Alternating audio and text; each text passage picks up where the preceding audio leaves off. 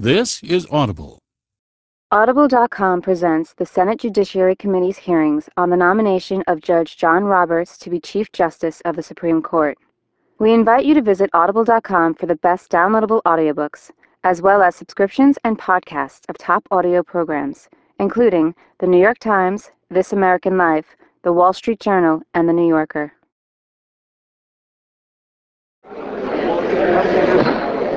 Good morning, ladies and gentlemen. Good morning, Judge Roberts. Good morning, Mr. Chairman. We will now proceed to the third round of questioning, which will be abbreviated. There are 6 senators on the other side of the aisle who have requested additional time.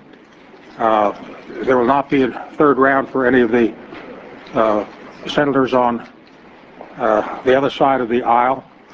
We will go into a closed session a little before 11, and we will turn to the outside witnesses hopefully at 11:30, and we project a conclusion late this afternoon, but that will depend upon the sequence of events.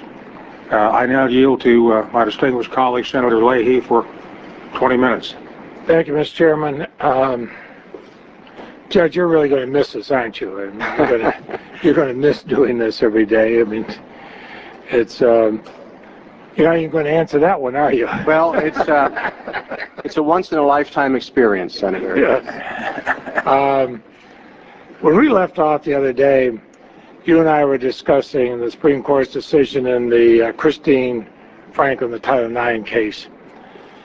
This, for those who may have forgotten, is a case of very, very serious sexual abuse of a young girl by her teacher. I mean, it makes your skin crawl just to hear the facts of it.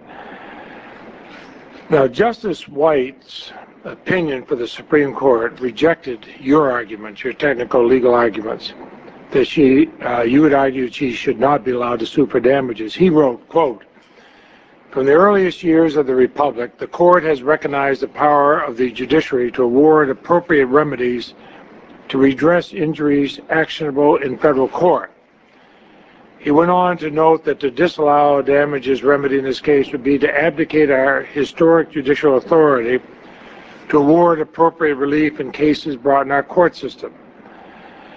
And then, most tellingly, Justice White wrote that your argument that Christine Franklin's remedy should be limited to back pay and injunction, a position you had reiterated a couple of days ago, he said that conflicts with sound logic.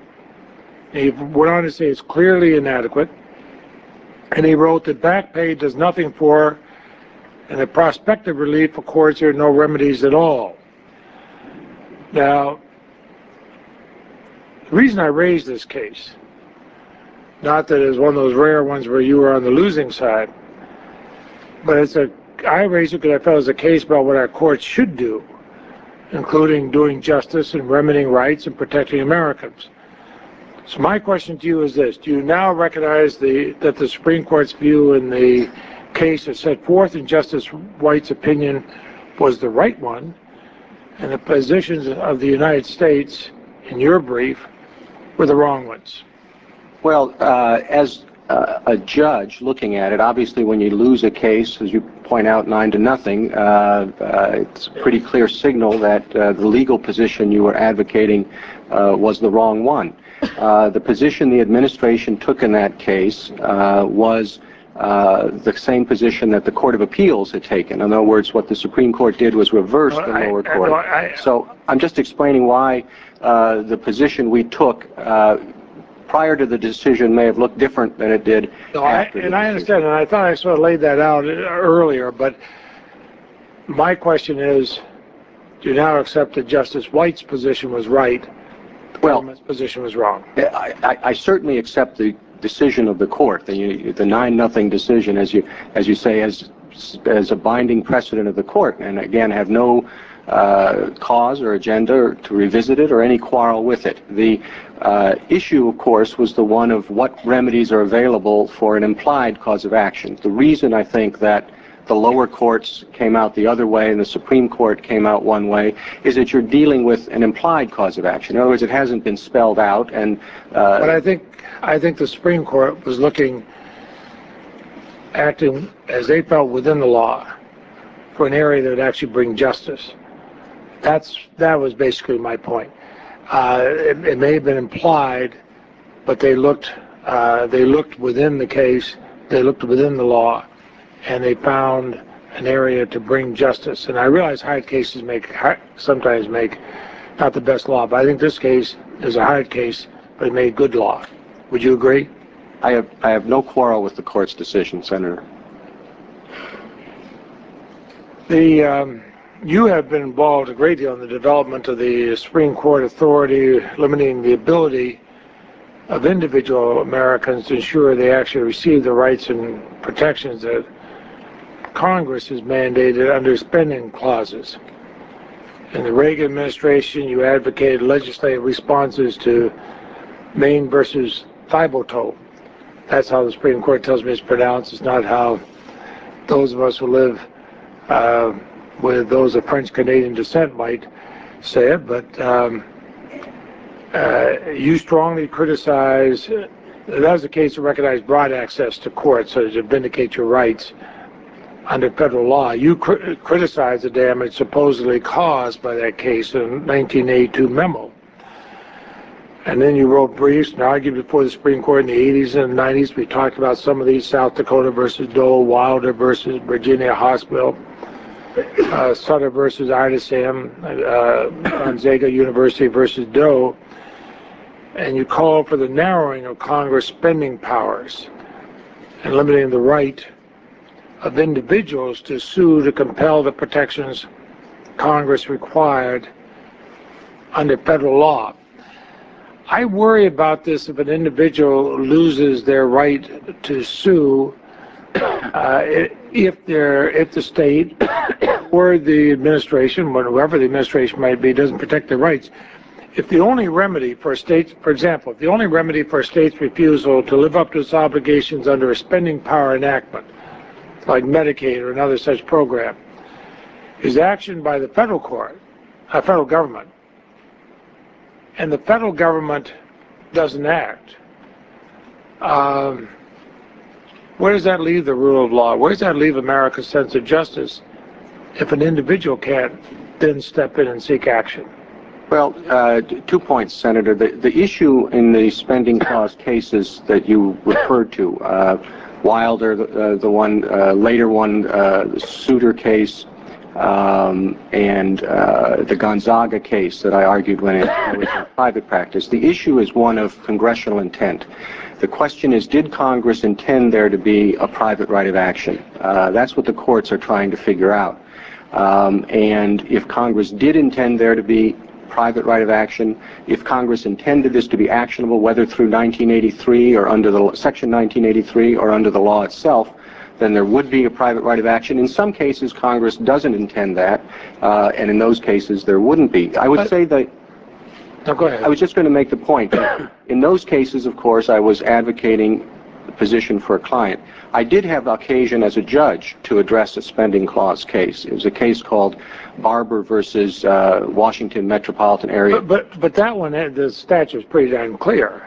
Well, it was a 2-to-1 decision, divided decision on a court that doesn't often issue 2-to-1 decisions. There was a lengthy dissent saying that Congress did not have the authority to require Judge Santel dissented? Judge Santel dissented. Yeah, I read that. I don't want to go into that. He's not here before us. But what I worry about, though, is the trend of these tends to say that Congress intended these programs, more like Medicaid, commitments there to be kind of an exclusive bargain between the federal government and the state government. And that raises a question in my mind. I mean, do the courts really think we made empty promises? I thought of this the other night, because I remember what you said about the empty promises of the Soviet Constitution. But wouldn't it be an indication we were making the same kind of empty promises if individuals can't sue if they're left as innocent bystanders who are harmed but they have no remedy if the state is negligent in acting, or if the federal government doesn't protect it. I mean, why shouldn't they be able to sue to get the promises that are made in these bills, so that it's not like the Soviet Constitution, great promises but empty? Well, the issue is not whether they should be able to sue or not. The issue is whether Congress intended them to be able to sue or not.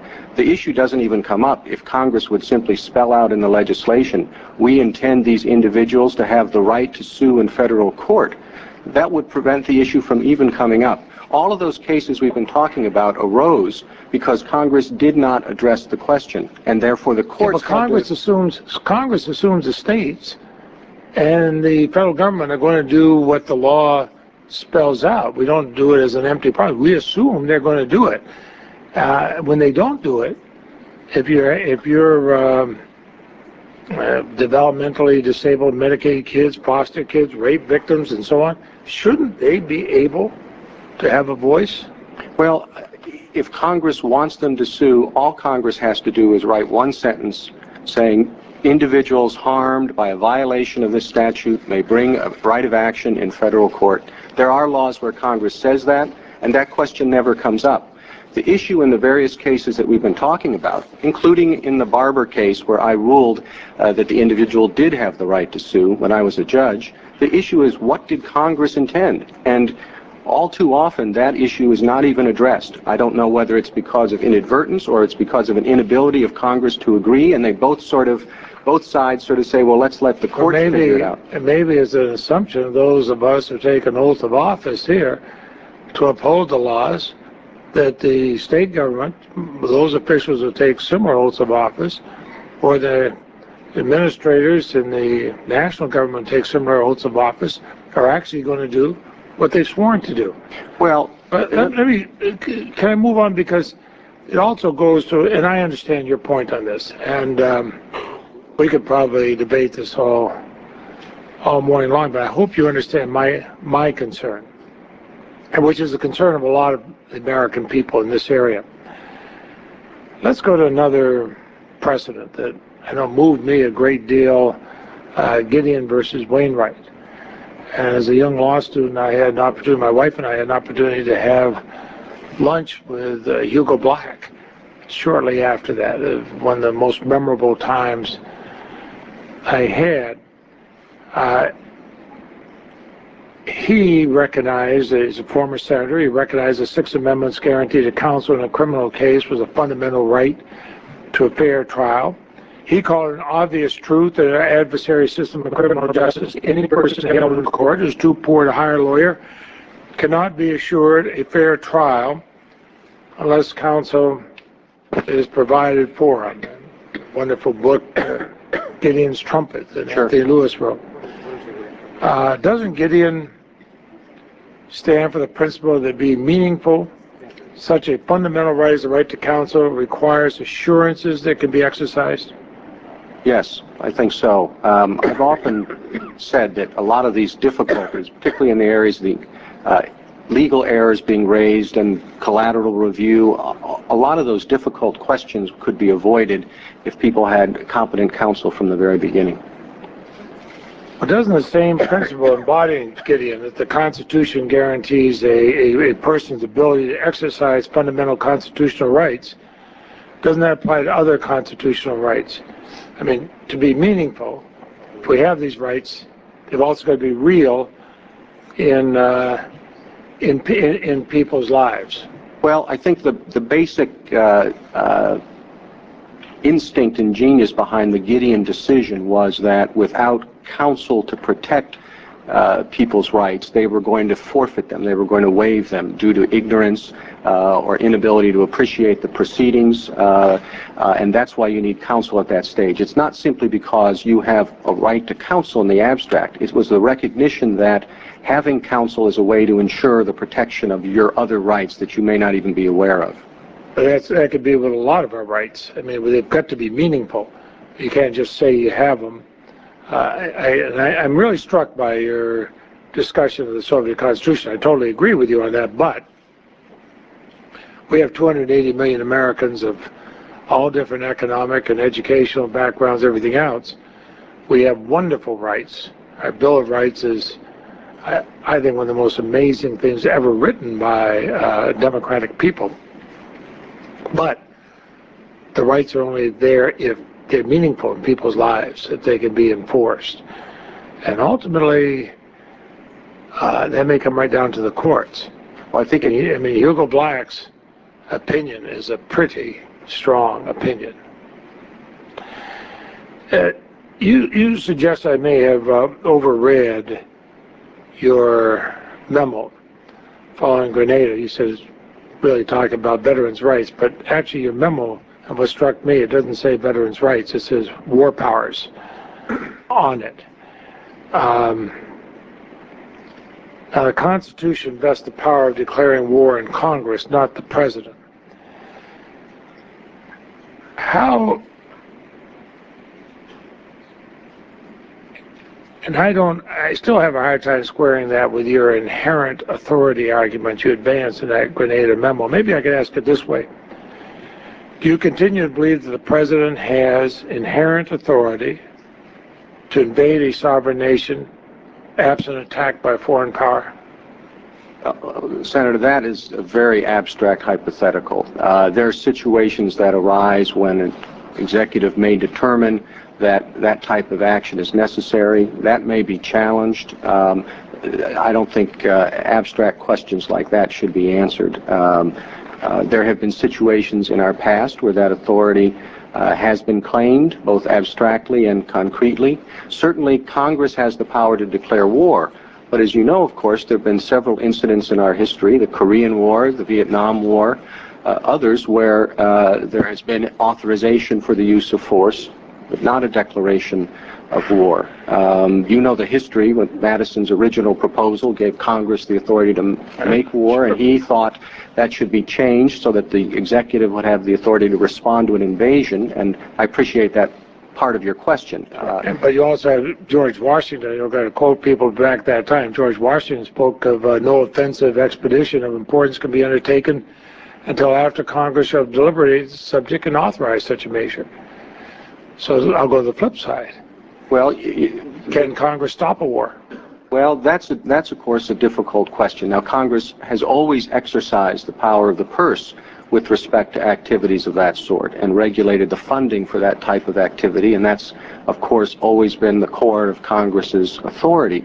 But the question to actually terminate hostilities that the executive has determined to initiate, either with or with the authorization of Congress, or in a situation of congressional silence or acquiescence, to go back to the Youngstown decision, the issue of what Congress's authorities are to terminate, short of exercising its power with respect to the purse, those are unsettled and I think have to be addressed in the context of a particular case. And the memo to which you refer, again, I was a lawyer for the executive, and any cautious lawyer for the executive, without regard to the administration, would be on the alert for any type of suggestion that there are limits on that power. To show you how cautious you were, you wrote, there's no clear line separating what the President may do on his own and what requires a formal declaration of war, but you conclude the exercise of presidential power in connection with the Grenada incident fell comfortably on the legitimate side of the line. What's the situation fall on the illegitimate side of the line, where a declaration of war would be needed? Well, you take the history anyway. If you have a situation like the Korean War taking place without a declaration of war, the war in Vietnam taking place without a declaration of war, I think it's difficult to articulate in the abstract where the line would be, other than the fact that throughout our history there have been those significant types of engagements that I suspect all of the people involved in them thought were a war, that did not have a congressional declaration of war. So again, where the line is drawn or how it would be drawn in a particular case, or even what the role of the courts would be. As you know, in these areas, there's often an initial dispute. Is this a justiciable question that the courts should entertain in the case of litigation and a conflict between the executive and the legislative concerning something like whether a declaration of war was required? That would be a question the court would have to address before reaching the merits. Let me switch gears again. Senator Grassley, who's not here right now, and Senator Specter and I have worked for several years to shed some light on the FISA court, the Foreign Intelligence Court. A lot of Americans are affected by the decisions. Most Americans don't know how it works, don't know whether civil liberties are being curtailed or violated. We added some sunshine provisions. The Attorney General now submits a biannual report to 4 congressional committees, details how many people are targeted for electronic surveillance and so on. It still is inadequate in the fact it doesn't get public reporting. If you were confirmed as Chief Justice, you're the overseer of the FISA court. Most people don't even look at that role of the Chief Justice. I think it's probably one of the most important ones if you're going to talk about our liberties and how they're protected. Would you be willing to work with members of Congress to add more transparency, or do you believe there's enough transparency in the work of the FISA court now? Senator, you said you think this is something most Americans aren't aware of. I suggest probably most judges aren't well, that's aware of it. So. It is a specialized court. I will tell you, when I became aware of it, it's a surprising institution. It's an unusual setup. Certainly different than what we think in our system of open courts. That was exactly my reaction. On the other hand, Congress, in setting up the court, obviously concluded there were reasons to do it that way. I was asked a question about appointing the judges to it, and my response was that given the unusual nature of it, a very unusual nature, given the usual traditions of judicial processes, that the people appointed to it have to be the people of the highest quality, undoubted commitment to all the basic principles, both of the need for the court and the need to protect civil liberties. That, I think, is very important. Beyond that, I would just tell you, I don't know enough about the operations of the court at this point and how it functions to be able to make any representations about what I would do, other than that I certainly appreciate that it's an unusual establishment and in many respects doesn't have the sorts of protections that the normal judicial process has, and that I would be sensitive to those concerns. And I'd hope, and I realize my time is up and I apologize, but I'd hope that if you are confirmed, that you might be willing, and I think Senators Grassley, Specter, and myself could put together some suggestions, at least keep an open mind on it. Certainly, Senator. Because in an electronic age, in a digital age, when more and more information is being pulled in on Americans that we sometimes don't even know about, it is frightening. We want security, but we want to be like, as Benjamin Franklin said, if people would give up their liberties for security, deserve neither. Thank you. Thank you, Mr. Chairman. Thank you, Senator Leahy. Senator Kennedy for 20 minutes. Thank you. Thank you very much, Mr. Chairman. Good morning. Good morning, Senator Roberts. In response to a question that was asked by Senator Biden the other day, you appropriately pointed out that there were different responsibilities at the local level, state level, and national level in dealing with the challenges our country face in domestic policy. I want to talk about what you understand are the powers that we have at the national level. And I want to start off with the issue on racial discrimination. Discrimination on the basis of race in our society. We've talked about this in different ways over the past few days, and our founding fathers did not get it right in the Constitution. We've had the Civil War, the struggles of Dr. King. Do you believe that we have the authority and the power to pass legislation to free ourselves from the stains of racial discrimination? Yes. Now let me ask you about gender discrimination. We find out over the history of this country, as you're very familiar, how women have been discriminated against in all forms and all shapes.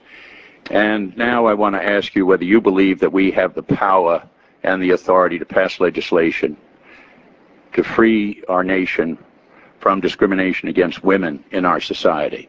Yes, Senator, I do. I'm familiar with the various legislative enactments in the area that protect right to work and so forth, free from discrimination.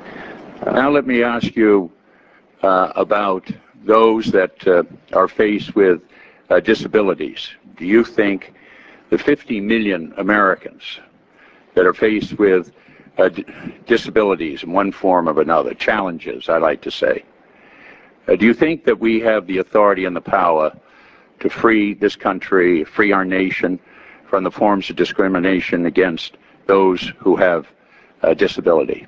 I do, Senator. There are issues that come up, as you know, in several of the cases before the Supreme Court on the particular applications of that. Cases concerning the question of we have the authority under Section 5 of the 14th Amendment to abrogate state sovereign immunity if the claim of disability discrimination concerns a state as a defendant. And as you know, in the Garrett case, there was conclusion that the authority was not there. Later in the Lane case, under Title II of the Americans with Disabilities Act, the conclusion was that a sufficient record had been established that there was the authority. So while as a general matter there is the authority, in a particular case it may come up against other provisions in the Constitution, in that case the recognition of state sovereign immunity, and that presents an issue that the courts have to address. You mentioned the Lane case. That was decided 5-4. 5-4. We're going to hear later today from Beverly Jones, who is a plaintiff in that case. I've listened to her, met with her before. An extraordinary woman, mother of two, trying to provide for her family, court reporter. And it was either an issue or question whether she was going to crawl up the flight of stairs to have access to the courtroom and have someone bring up her wheelchair, or whether she was effectively going to be denied that opportunity to have access to a courtroom in Tennessee. 4 justices indicated in their dissent that this kind of an issue or question ought to be resolved by states, effectively. 50 states ought to be making that judgment.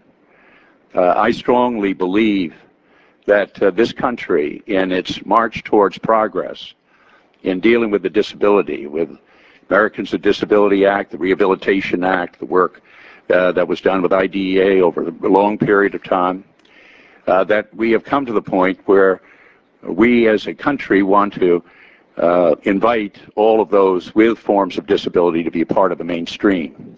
But that was a 5-4 decision. And I appreciate the fact that I gather from your at least answer, I guess we, in the Lane versus Tennessee, that you're at least sympathetic to the judgment that Justice O'Connor made in indicating that accommodation for those with disability in that case was appropriate. Well, it's certainly the precedent of the court in that area, and I have no quarrel with it. The issue, of course, is whether or not Congress has the authority under Section 5 of the 14th Amendment to abrogate the state's sovereign immunity. It's not a policy judgment by the court about leaving things to the states or the federal government, but a legal determination of whether the state's sovereign immunity has been abrogated. And the court determined in that case that Congress did have that authority and that it could authorize the suit against the state institution. Well, we're going to come back to sort of the kind of legalist determinations that make an extraordinary difference in terms of people's lives. We are welcome guidance and invitation about which particular provisions of the Constitution that we ought to utilize in order to strike down these forms of discrimination. Let me ask you a broader question. Do you think having a diverse society where everyone has an equal chance to participate is an American value and is fundamental to the strength of our society? I do. I agree with that statement, Senator, yes. I do too, and I want to just review very quickly what I consider to be a sort of a pattern in different judgments that you've made over a period of 20 years. We haven't got a lot of time, and I'm not going to bother going through the memorandums, but unless you would like to. But for someone who is black or brown, a woman, or disabled, and looked at a pattern over 20 years where you were actively involved in the Reagan administration against affirmative action. I'm leaving out the whole issue of quotas. All of us oppose quotas. We're talking about affirmative action, and you were expressed strong reservations about the affirmative action. Then in 1991, in the FCC case, you as the advocate for the U.S., the acting Solicitor General, refused to take the position of the FCC, your own client. And the FCC filed briefs in favor of its own affirmative action program, and your office opposed the FCC. This is, as I understand, extremely unusual. Part of the difficulty that we have, Judge Roberts, is we don't have your records on affirmative action. They were in the Reagan library, and at some time they became misplaced, and we don't have those records to be able to give a complete review of these documents, although what I'm stating here is factual. And we don't have the information that we requested from the Solicitor General's office, who, as you appropriately mentioned yesterday, was America's Lawyers.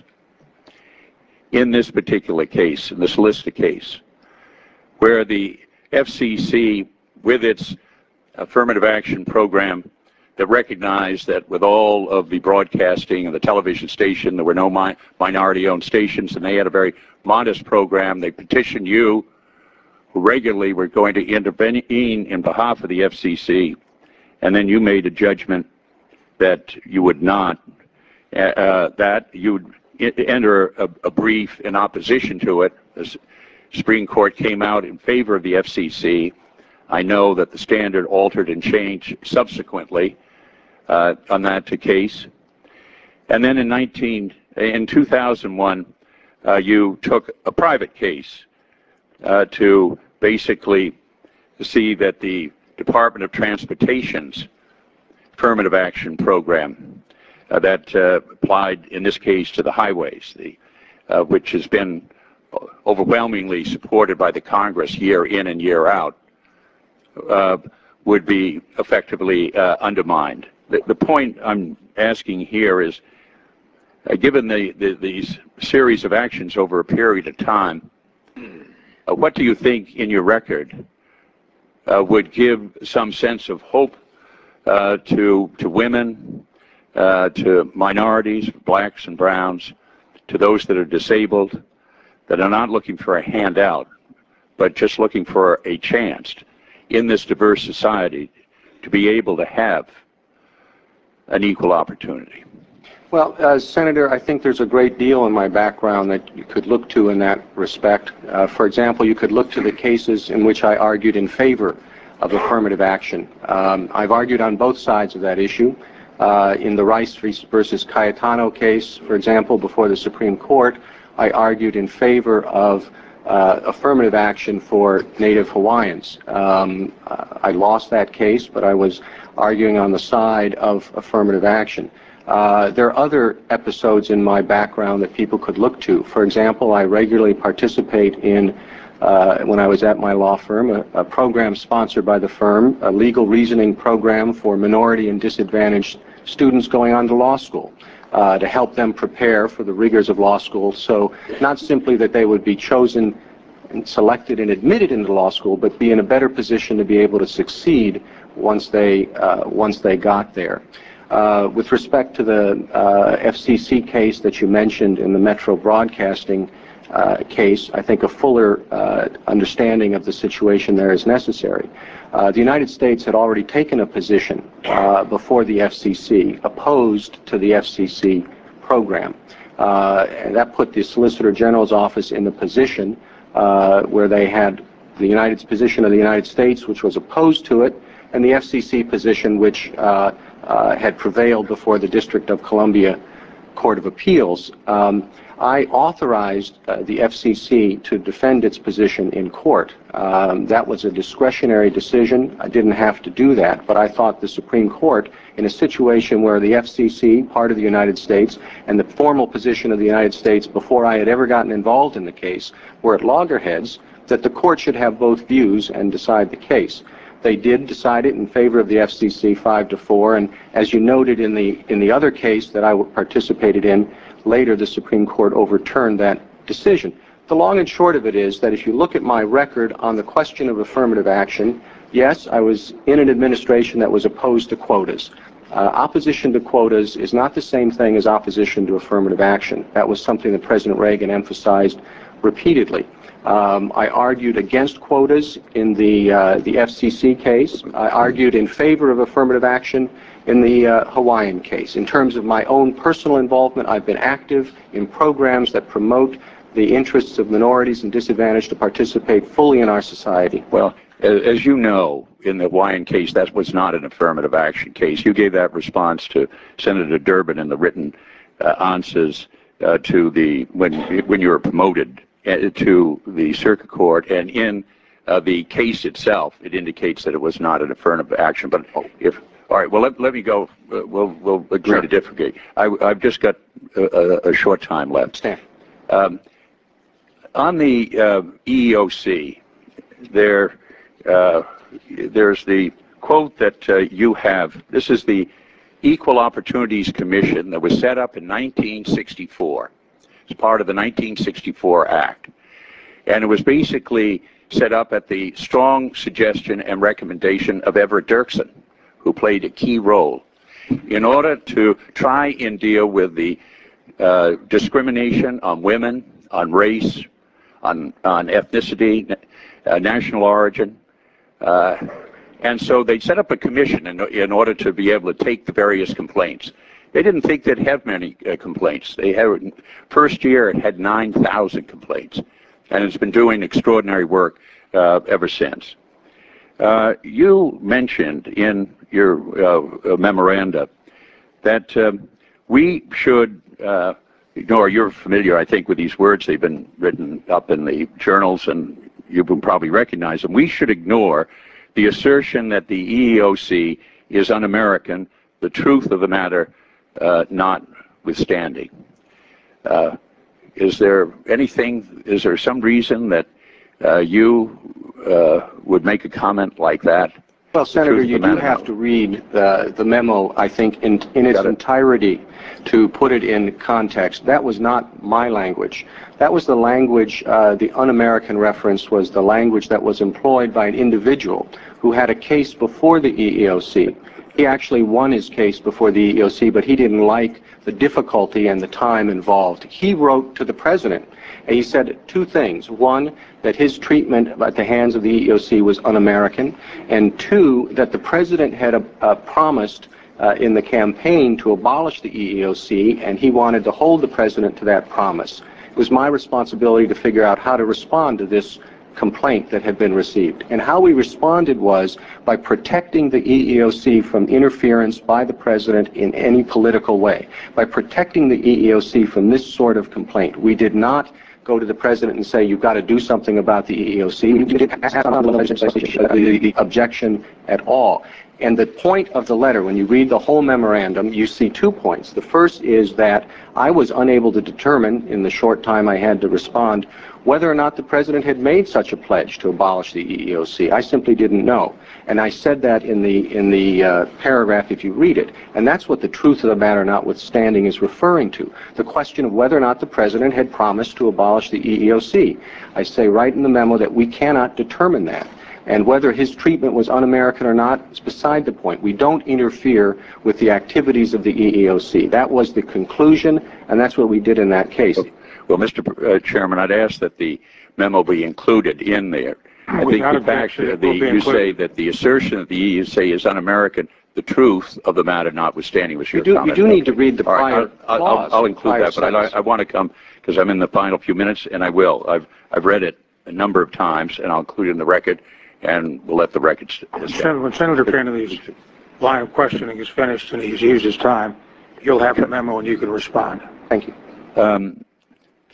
At the outset of my questions, I talked about Earl Warren, and you were enormously complimentary about Earl Warren, about him understanding not only the law, but also understanding the importance of a Chief Justice, bringing other justices together in a very important way in terms of dealing with a societal issue and a question, and I think we're a fairer country and a fairer land because of this. This was really the bringing together of the mind and the heart. Oliver Wendell Holmes said it's dangerous to think about legal issues can be worked out like mathematics. And another nominee who was here not too long ago had this to say about the head and the heart. What you worry about is someone trying to decide an individual case without thinking out the effect of that decision on a lot of cases. That is why I always think law requires both a heart and a head.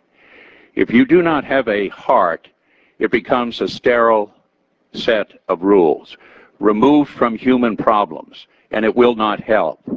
If you do not have a head, there is the risk that in trying to decide a particular person's problem in a case, that may look fine for that person, but you cause trouble for a lot of other people, making their lives yet worse. In the remaining moment, as recalling Justice Warren, just thinking through what other nominees have said about the importance of a heart and a legal mind, and you as a Chief Justice together, in telling the American people how you were inspired by Chief Justice Warren at a very important and critical time in our nation's history, what could you tell them now that could give them the assurance that you might be a similar kind of Chief Justice, should you be approved by the Senate?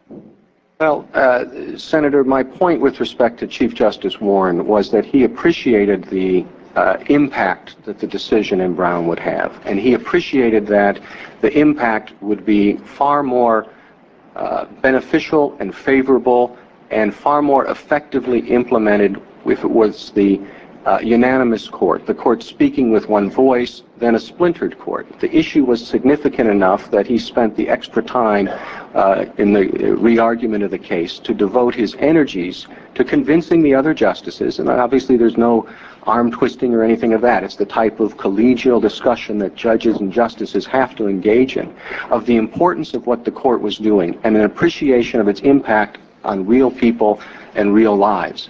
I recognize as a judge, and I recognized as a lawyer, that these cases have impact on real people and real lives. I always insisted when I was a lawyer about getting out into the field and seeing it. If I was arguing a case involving native villages in Alaska, I went to the villages. If I was arguing a case about an assembly line, I went to the assembly line. You had to see where the case was going to have its impact and what its impression was going to be on people. Now, none of those cases were as important as Brown versus Board of Education, but the basic principle is the same. I think judges do have to appreciate that they're dealing with real people, with real cases. We obviously deal with documents and texts, the Constitution, the statutes, the legislative history, and that's where the legal decisions are made. But judges never lose sight, or should never lose sight, of the fact that their decisions affect real people with real lives, and I appreciate that. My time is up, Mr. Chairman. Thank you. Thank you, Senator. Thank you, Senator Kennedy. As I said when Senator Kennedy was questioning you about the EOC, I did not want to take his time to have him present the memo to you, limited time that he had, but and it's been made a part of the record. Senator Kennedy, if you would make the memo available now to Senator Kennedy, if I could have your attention. If you'd make the memo available to Judge Roberts now, so that he can comment it now without having taken your time to do that. Mr. Chairman, Senator Kennedy. we, as you know, this has been redacted, and as I think in fairness to him and fairness to the committee, if we can get out the other redactions, it'll be a more accurate kind of a way, complete record. Well, if it's possible for Judge Roberts to deal with the redactions, that would be fine. I think the redactions simply identify the individual. It's, the individual is making the complaint who had his case. The only thing I would emphasize is that the language that was quoted was part of a sentence, and the question of what the truth of the matter is referring to goes to the first part of the sentence that was not read, which is the assertion that the President promised to abolish the EEOC. That was the matter that I could not determine in the time available, whether that was correct or not, so I said the truth of that matter notwithstanding. And I'd also emphasize that any reference to the phrase un-American is always in quotes to make it clear that that's what the writer of the letter said, and certainly not what I said, and certainly not my view then or now. Senator Kennedy, do you want to follow up on that? Well, I think we've been over it's after all is said and done about finding out what President Reagan wanted to abolish or not abolish. That really wasn't the issue or the question. And the question isn't about whether the use of the un-American is obviously unacceptable. I mean, and they're dismissing that. But the Judge Roberts said the assertion the EEOC is un-American, quote, and he's quite right saying that they were dismissing that word, but then he adds the truth of the matter notwithstanding. I think it's not unreasonable to assume that he somehow was disparaging the EEOC. That's all. I'm glad to let the record stand, Mr. Chairman. Any counter reply? Well, I'm glad to let the record stand, just as long as the whole memorandum and it's the entire sentence that's being discussed. Well, we finally come to one point of agreement. Senator Feinstein for 15 minutes. Thank you very much, Mr. Chairman. I want to just say one thing. I don't really know what I'm going to do with respect to voting for you or voting against you. I had one impression of you when we had our hour in private, and to a great extent I think I came out of that meeting with a different sense of you. And of course the impression that I have today is of this very cautious, very precise man, young, obviously with staying power. I mean, you've gone through this in a remarkable way. I'm convinced you will be there, God willing, for 40 years. And that even concerns me more because it means that my vote means more. And I come from a different side than the Republicans do, with different concerns, I think, different life experiences. Last night, we gave you the Plyler memo. Senator Durbin asked a number of questions. I asked a few. And you read that memo, I hope, last night. I did, Senator, yes. Do you believe you were wrong? Well, Senator, on the underlying Could you say question, you were wrong if you believed you were wrong? Well, I can say that the reason I'm hesitating, and this is what was brought out in the Congressional Research Service memo that you attached to it. These issues come up all the time in related questions. I have no quarrel with the court's decision. As you know, it was a 5-4 decision on the legal question, not the question. I certainly believe every child should be educated, regardless of immigration status. My own view is that if you have a child, he or she should be educated, and you worry about status later. Just say yes, regardless of immigration status. As a personal view, yes. It's a separate issue as a legal question, as you know. And the court in Plyler split 5-4. Among the dissenters, the people who agreed with the position that the administration, or the position discussed in the memorandum, were Justices White and Justice O'Connor.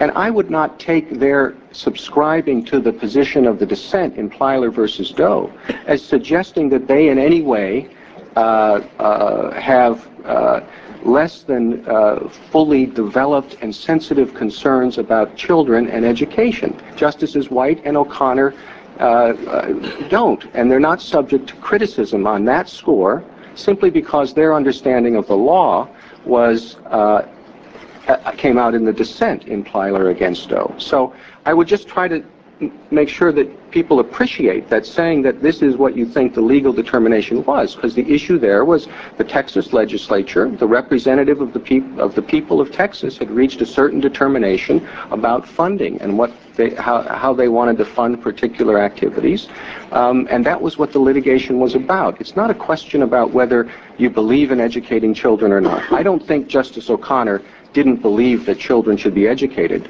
yet she was in the dissent in that case. I understand. Let me just give you two human dynamics. One of the people in public life that I most respect is a mayor in my state of a small immigrant community called Orange Cove. His name is Victor Lopez. I've known him for about 10 years. I have watched him, and I'm a former mayor, try to build a town from nothing. I was there weren't sidewalks, there weren't schools. He has managed to do it. He has given his people a sense of pride. They're all agricultural workers, a sense of pride and dignity. To me, that's the American dream. It's the federal job to keep illegal immigrants out, but once they're here, it's our job to see that they have certain basic rights, I think, among them education. Another interesting twist to this is in 1986, an amnesty was passed. Plyler was in 82. If the decision had gone the other way, you could have seen the enormous problem that would have happened in 86, when all these children, then legal, absolutely, still would have been denied school. So I think that's an interesting twist. Now, Duke Law School professor Catherine Fisk examined 9 cases heard by you while you were on the Court of Appeals. Her review concluded that you ruled in favor of court regression each time. Consequently, she made this prediction, quote, "You're going to be a fairly reliable vote against workers' rights across the board," end quote. Would you respond to that, please? I think the conclusion is wrong. I would suggest that any examination of 9 cases is too small of a statistical sample to draw any conclusions of that sort. I know that I've ruled against corporations on a regular basis on the D.C. Circuit.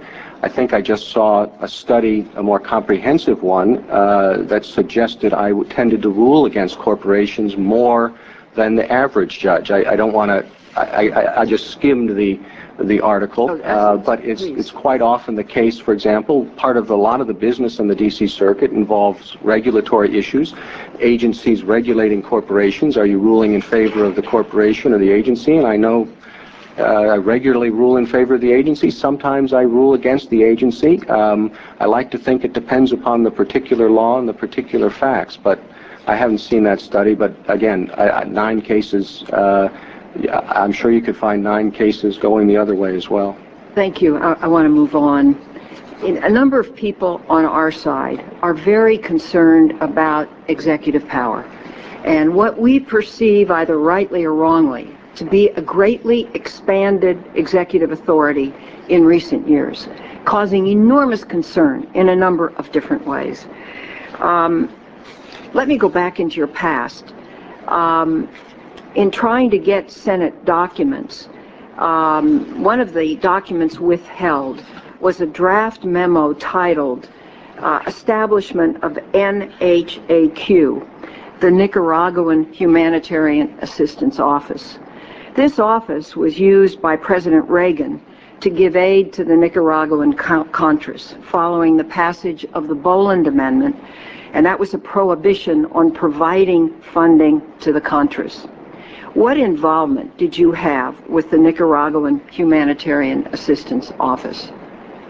I'm not familiar with the memorandum. If it was withheld, it was probably withheld from me as well, and I don't recall any involvement. So, I don't recall any. I do know that there was an issue.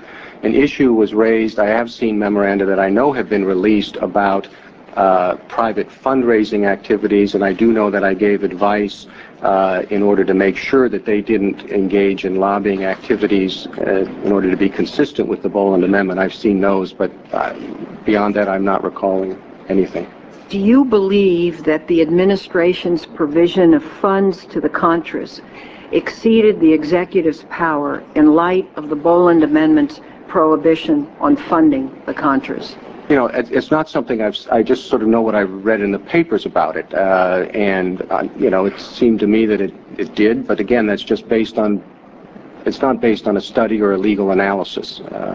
Just sort of, well, I think it's a lot of it. It's a pretty simple question. I mean, well, when the Congress passes a law that says don't fund, and the executive finds a covert way to fund, and as you know, one of the great redeeming qualities of President Reagan was that he did an admission of wrongdoing. And I think the American people accepted that. He was able to admit a mistake, which I tend to think, you know, it's hard to do in this arena. But in a way, it's a sign of a big person to be able to come forward and say, I was wrong. So it's on its face, what you're saying, if I understand you, you do believe that the provision of funds exceeded the executive power in this instance. Well, again, I haven't done a legal study, but based on what I know, which is just what every citizen knows from reading this, I think it all took place after I was no longer in the government, or at least it came to light after that. It seemed to be inconsistent with the law. All right, let me ask you a general question then. If an executive exercises power in direct violation of an act of Congress, is such an act unconstitutional? Well, the answer depends, Senator, and this is where you get back to the Youngstown analysis, where Justice Jackson said there are three categories. You can act with Congress's support, with being unclear what Congress's position is, and he recognized a third category where you can act, the executive may act in the face of a congressional prohibition. And there are certain areas where the executive does have authority to the exclusion of Congress. You know, without stating a legal view, for example, one that law professors regularly talk about is the pardon power. In other words, that's given expressly to the President under the Constitution. And restrictions, if Congress were to pass a restriction on the pardon power, does the President nonetheless have the authority to act under the Constitution?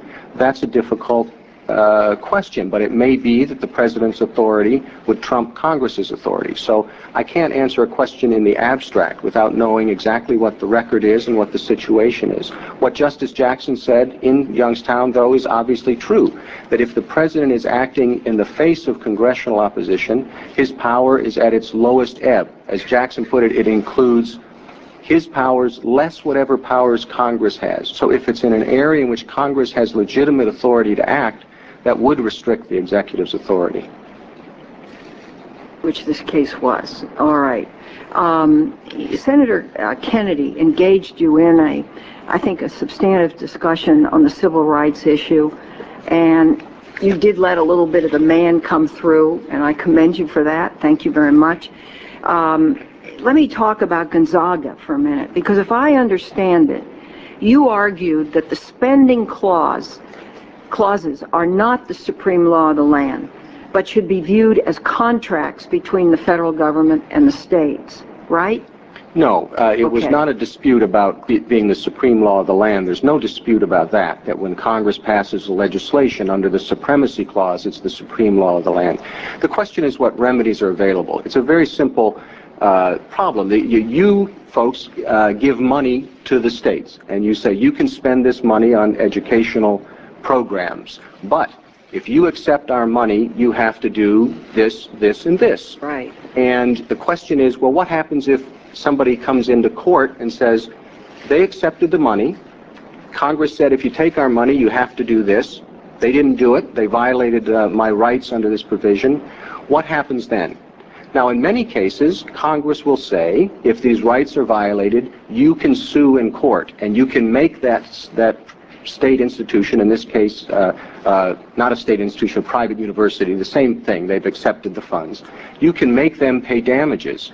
But in other cases, the argument is, well, the condition was imposed by the federal government, and the federal government should enforce any violations, and you don't necessarily have the right to sue for damages. That's the question. It's an issue that would never come up if Congress would say in each law, if you violate this provision, you can sue in federal court, or you can't sue in federal court. Or, as in this case, we're going to set up an office in the Department of Education that is going to police compliance. And if you violate this provision, that office is going to come down on the university and make them comply, make them do whatever they need to do to get back into compliance.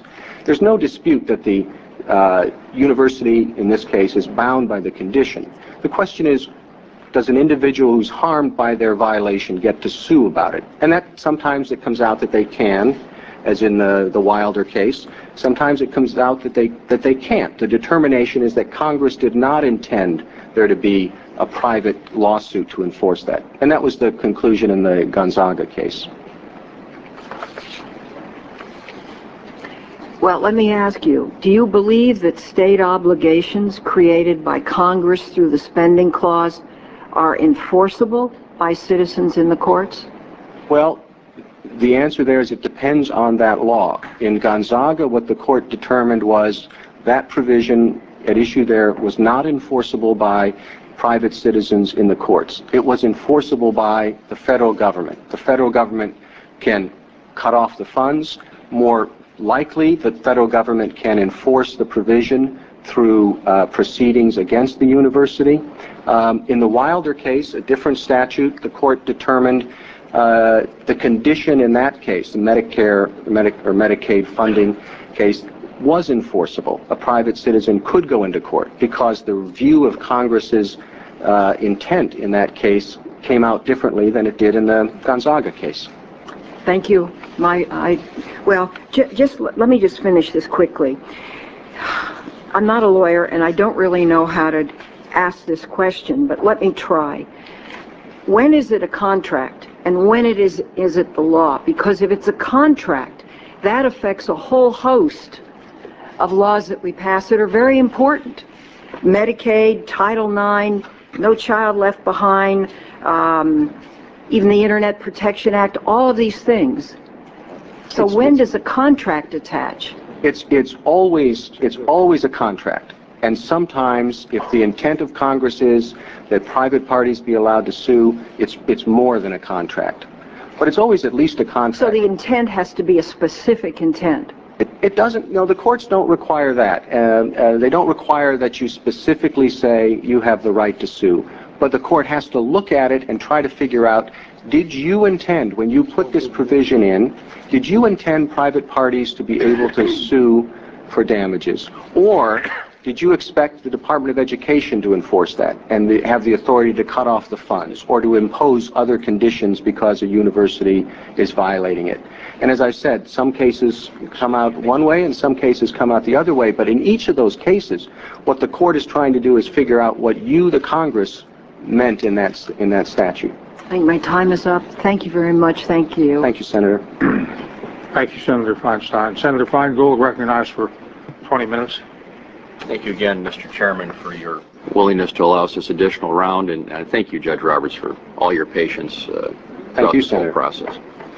The topic we touched on in our meeting in my office in July was the issue of judges going to judicial education conferences at sometimes fancy resorts, which are put on by ideologically oriented groups and paid for by private corporations sometimes, that even have cases pending before the judges in attendance. And when we spoke, of course, you had been nominated for the Associate Justice position, and our conversation concerned your personal interest in attending such events. As I remember, your answer was that you said you'd rather spend your free time with your family, which I thought was a pretty good answer. But now you've been nominated for Chief Justice, and one of your duties is to head the Judicial Conference, which, among other things, sets the ethics policies for the federal judiciary. And this is one area where I think Chief Justice Rehnquist might have taken a different course. He took a number of steps to essentially leave this ethical question up to the personal decision of individual judges, and appointed a judge to head the Committee on Codes of Conduct, who had been prominently featured in a 2020 expose of these junkets. Not surprisingly, the committee weakened the judicial ethics rules in this question of privately financed trips. Chief Justice Rehnquist strongly opposed congressional efforts to put a halt to these judicial junkets that I believe sometimes reflect poorly on the independence and impartiality of the judiciary. So I'd like to know, Judge Roberts, if confirmed, whether you will use your power as Chief Justice to set a high ethical tone for the federal judiciary by putting in place a new code of conduct that would prohibit judges from participating in privately funded, quote, judicial education, unquote, that let special interests essentially lobby federal judges. Well, I don't think special interests should be allowed to lobby federal judges. As stated that way, I think the answer is clear. I don't know enough about how these things operate. As I said, I've not been on one of them. I don't know how the funding is set up. I don't know what the situation is. If confirmed, I'm certainly happy to examine it. I know that there is a conflict of interest or ethical standard review group, I think, within the Judicial Conference. I believe they addressed that question and issued an opinion on it recently. But again, I'm just sort of recollecting something I read. I would say more generally, though, and this doesn't, maybe it's off topic, in which case feel free to cut me off, but I do think it's important for judges and justices to get out, particularly to get out of Washington a little bit. I've always enjoyed going to the law schools, participating in the moot courts or you know, functions where you get to visit with the law students. I've done that a few times, not a lot, a few times. I wouldn't call that by any stretch of the imagination a junket, but I do think it's important for the justices to get out around the country and particularly visit the law schools. That's probably not the same sort of thing you're talking about. Fair enough, and I think you would agree that there's nothing wrong with judges or senators golfing. That's not the question. May not be good for the game of golf, but it's... In 2000, Chief Justice Rehnquist wrote a letter supporting repeal of a provision of the Ethics Reform Act of 1989 that bans honoraria for judges. Do you believe that the law should be changed to permit judges to take honoraria for speeches or appearances? There again, Senator, that's not an issue I've looked at. I know the law prohibits that. I know that there was a case about that, and the Supreme Court decided that to some extent that prohibition was unconstitutional as applied to lower level officials, but constitutional as applied to others. It's not a question that I've addressed. Just to return for the record for a moment, the item that the judge referred to in terms of the Judicial Conference policy is actually the policy that I was concerned about, that I thought was a step backward, and I just wanted that reflected in the record. I'm also, Mr. Chairman, wanting to put an item in the record. I'm not going to ask more questions about Judge Roberts' memo recommending against the President, stating that HIV could not be transmitted through casual contact. But I do want to make sure the record is complete. I'd like to submit for the record Judge Roberts' memo on that issue from September 1985, Centers for Disease Control documents from 1982 and 1985, and a number of news stories from August and September 1985 reporting the CDC's conclusion that HIV could not be spread through casual contact. I would note that there are several articles in this collection from the Washington Post on September 4th, 1985, the date of the article that Senator Coburn submitted yesterday, that I think makes this clear as well. Chairman, if those items can be entered in the record. Mr. Chairman. Yeah, without objection, so ordered. Turn again to the death penalty. When you worked in the Reagan administration, you expressed strong opposition to federal courts reviewing criminal convictions in state courts via writs of habeas corpus. As you know, prisoners who believe they were wrongly or unfairly convicted in state court can seek to have the federal courts hear their claims via writ of habeas corpus. Habeas corpus is a fundamental part of our legal system that has long protected individual freedom. In a 1981 memo, you argued that the availability of federal habeas relief to state prisoners, quote, goes far to making a mockery of the entire criminal justice system. In that same memo, you said, quote, the question would seem not what tinkering is necessary in the system, but rather, why have federal habeas corpus at all, unquote.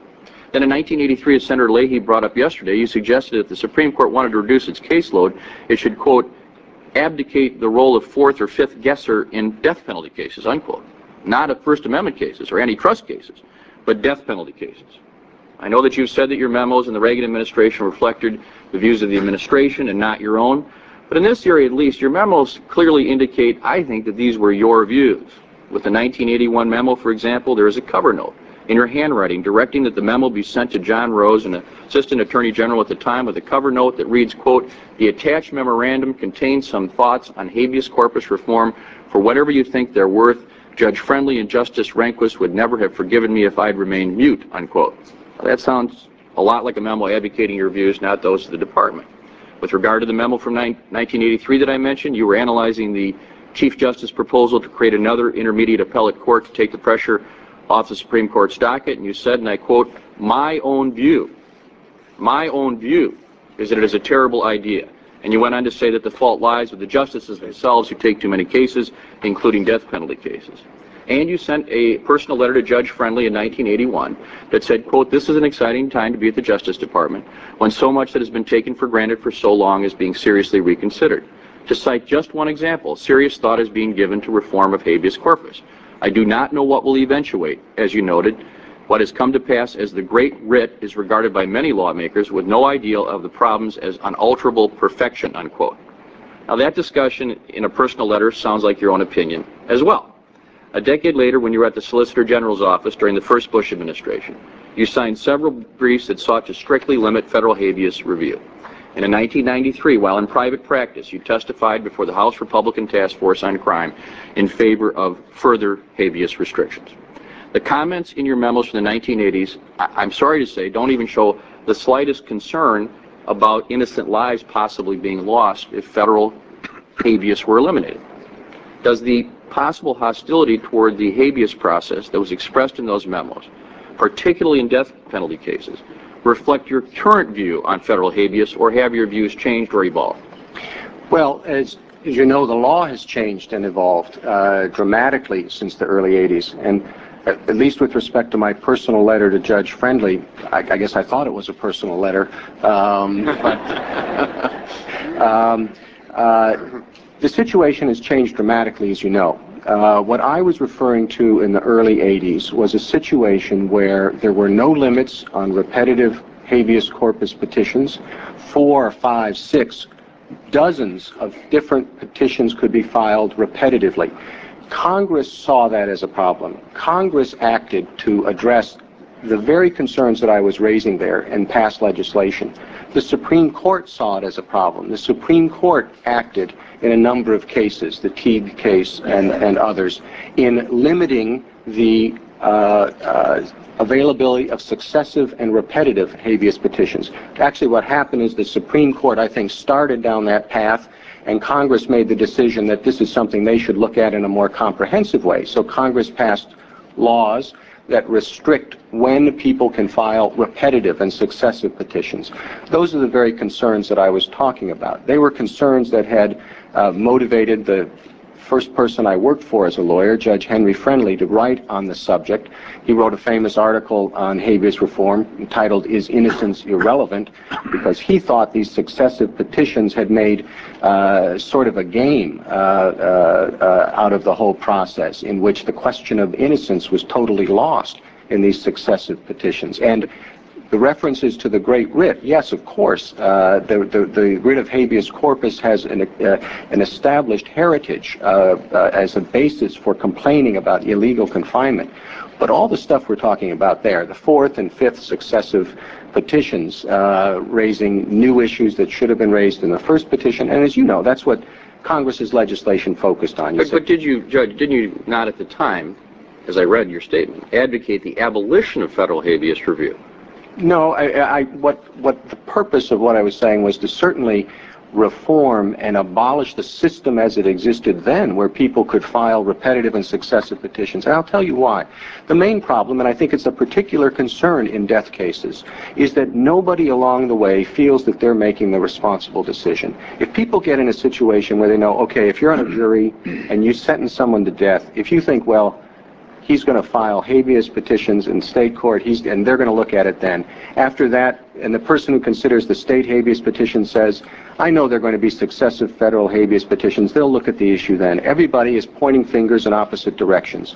The way, when Congress reformed this system, I think it helped to make clear that the decisions that are going to be made on the first habeas petition is going to be critical. And so, hopefully, it's looked at a lot more carefully than in the prior system, when you knew, well, that wasn't the end of the process. It wasn't even the beginning of the end. The conviction was just the end of the beginning. Well, would you agree that had the view that you advocated in your memos prevailed in the early 1980s, the abolition of the writ, and federal habeas review of state court convictions was removed entirely, had that happened, innocent people would have been executed and serious constitutional errors would have gone unaddressed? Well, that wasn't my position. No, but I'm asking, had that view prevailed, not necessarily your personal view, but the abolition of the writ, isn't it the case that innocent people would have been? Oh, I'm not in favor now, and was not in favor then, of not allowing any federal habeas review. I'm asking you whether you wouldn't agree that, as a matter of fact, had the writ been eliminated, that some innocent people would have been executed. Well, they certainly wouldn't have been able to assert their claim of innocence in federal habeas. Would not have. And people do succeed at that stage. I certainly think it serves a valuable purpose. But that, again, was not, you know, the situation with respect to habeas 23 years ago was quite different than it is today. And the reason it's changed, I think, is because Congress responded to those sorts of concerns. I take those comments as very important, and I know you can't comment on this, but there are further efforts now to further limit this right that could come before you. And I know you can't comment on it, but I think it's of great significance that you have acknowledged that some of those changes that were made in the 90s have significantly affected your view about the propriety of the habeas process.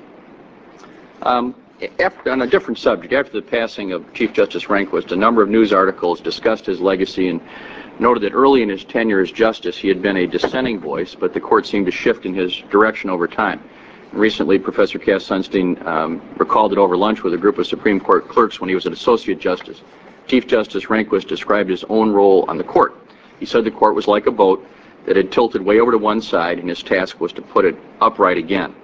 Do you believe that the Chief Justice has the duty to influence the overall philosophical direction of the court through his personal leadership or through opinion writing assignments or any other means? And do you think that is appropriate for the chief? It is appropriate for the chief to do that?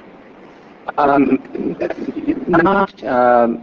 don't think using opinion writing assignments as a way to try to promote a particular view or agenda is a good idea.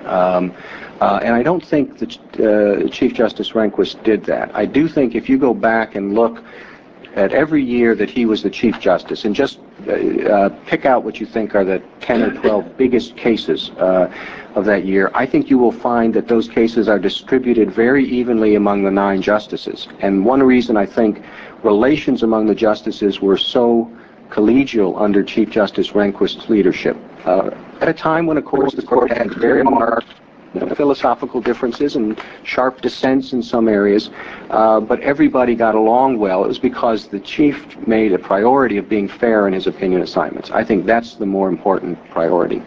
Can you imagine ever changing your vote in order to be able to assign the majority opinion to yourself or to another justice, and do you think that such practice is appropriate?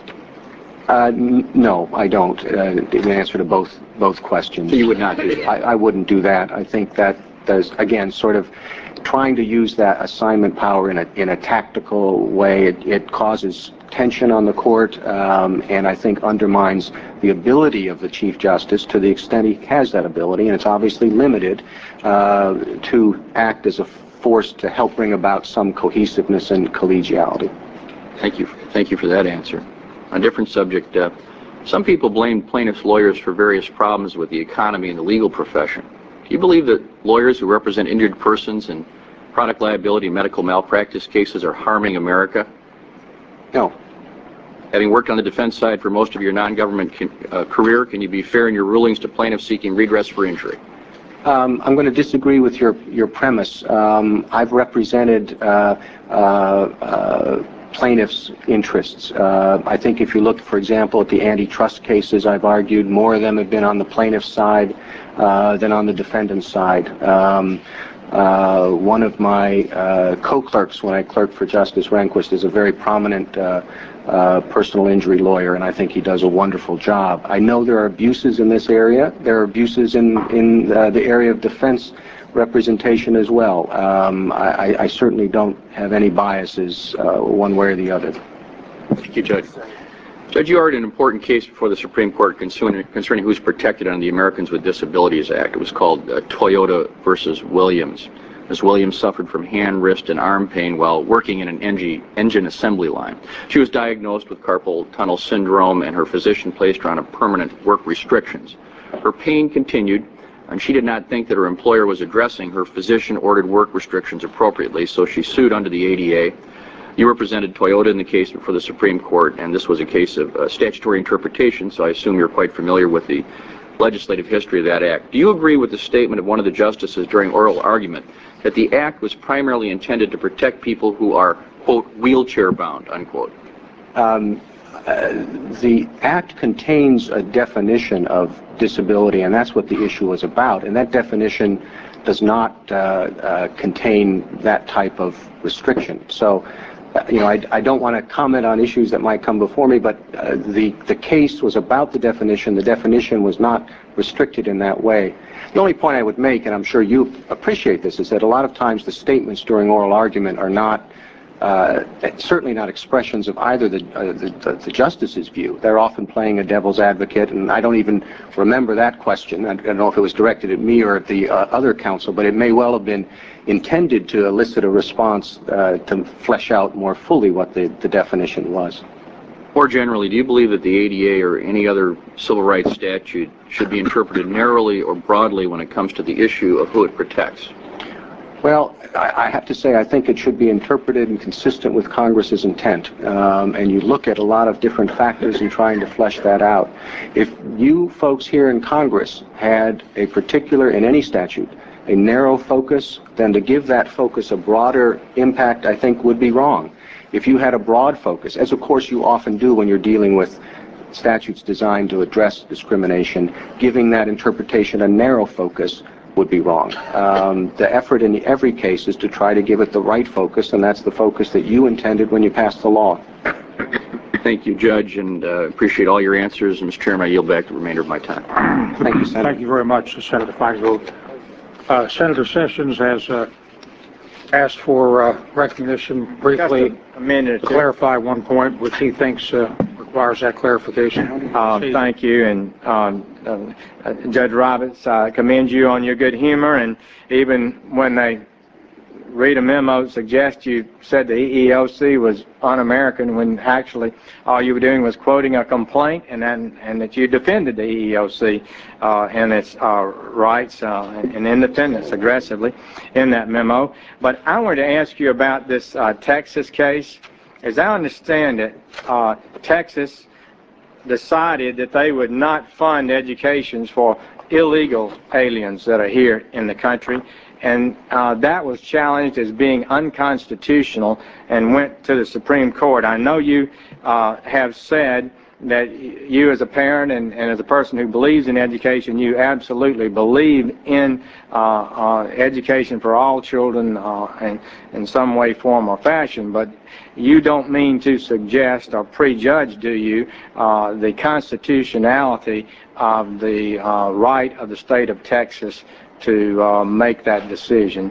That would be a matter of, I think, some importance, and perhaps again in the years to come. Well, no, Senator, and I did try to be very careful in separating the personal views with respect to the importance of education from the legal question there. And the legal question, of course, was a close one. It divided the court 5-4, and as I noted, among the dissenters were Justices White and O'Connor, and I don't think their legal position reflected any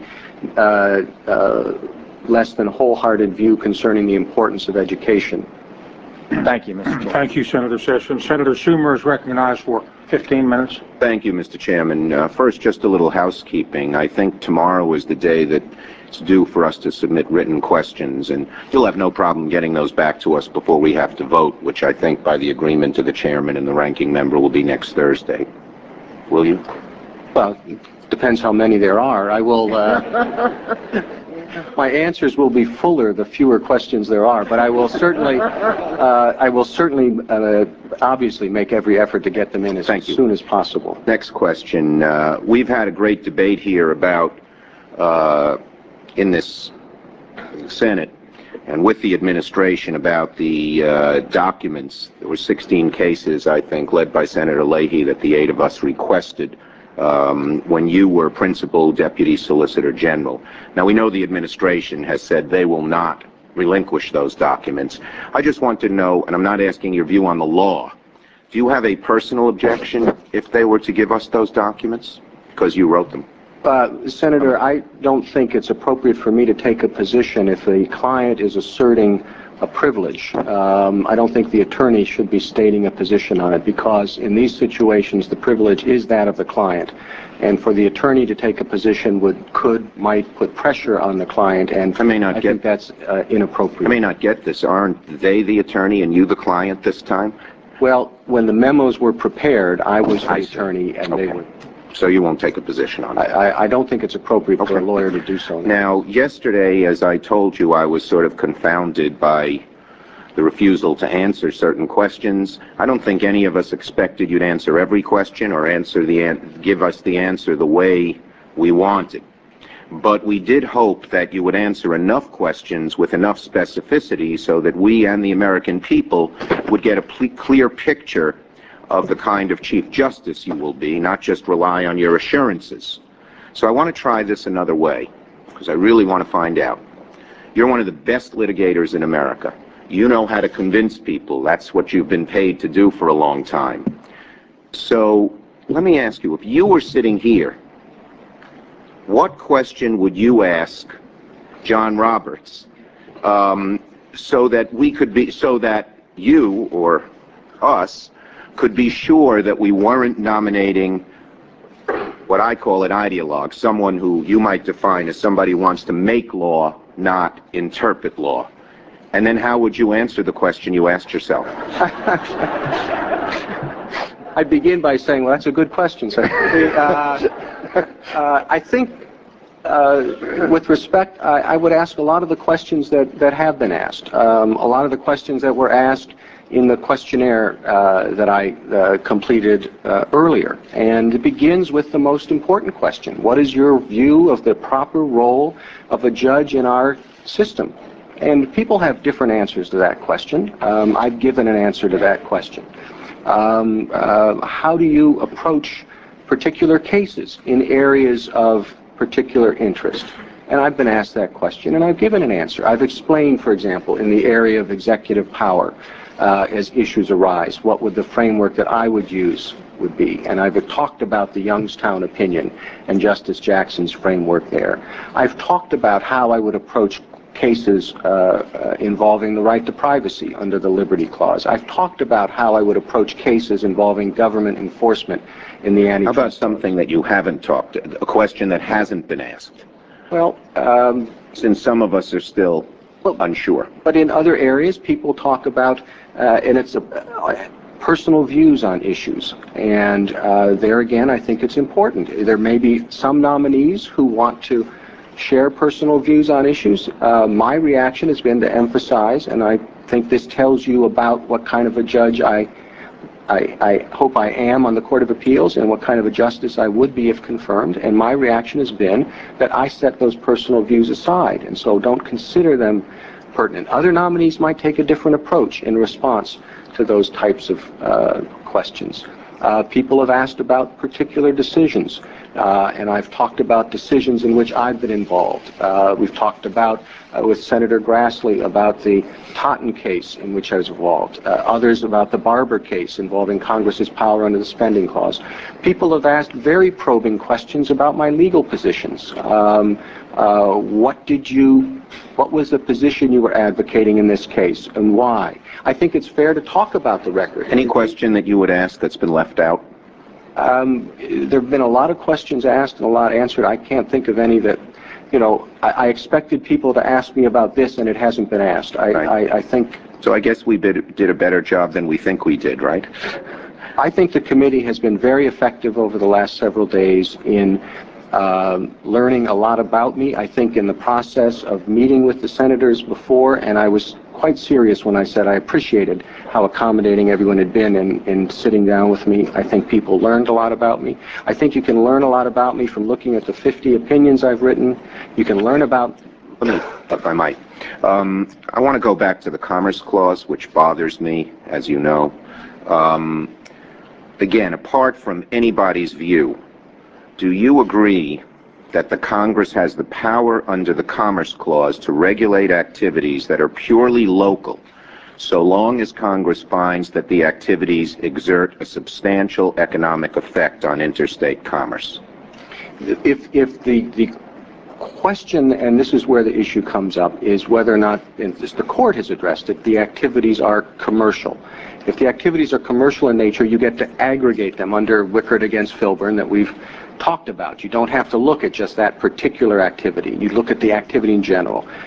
Where the dispute and issue has come in is whether the activities are commercial. That's where the disagreement, or the point I was trying to make in the infamous or famous Toad case. I'm saying if you should look at this as commercial activity, then you can. Do you believe Congress deserves a great deal? This is in reference to some of the things Senator Specter talked about, that Congress deserves a great deal of deference when it decides something is commercial and has findings to that effect?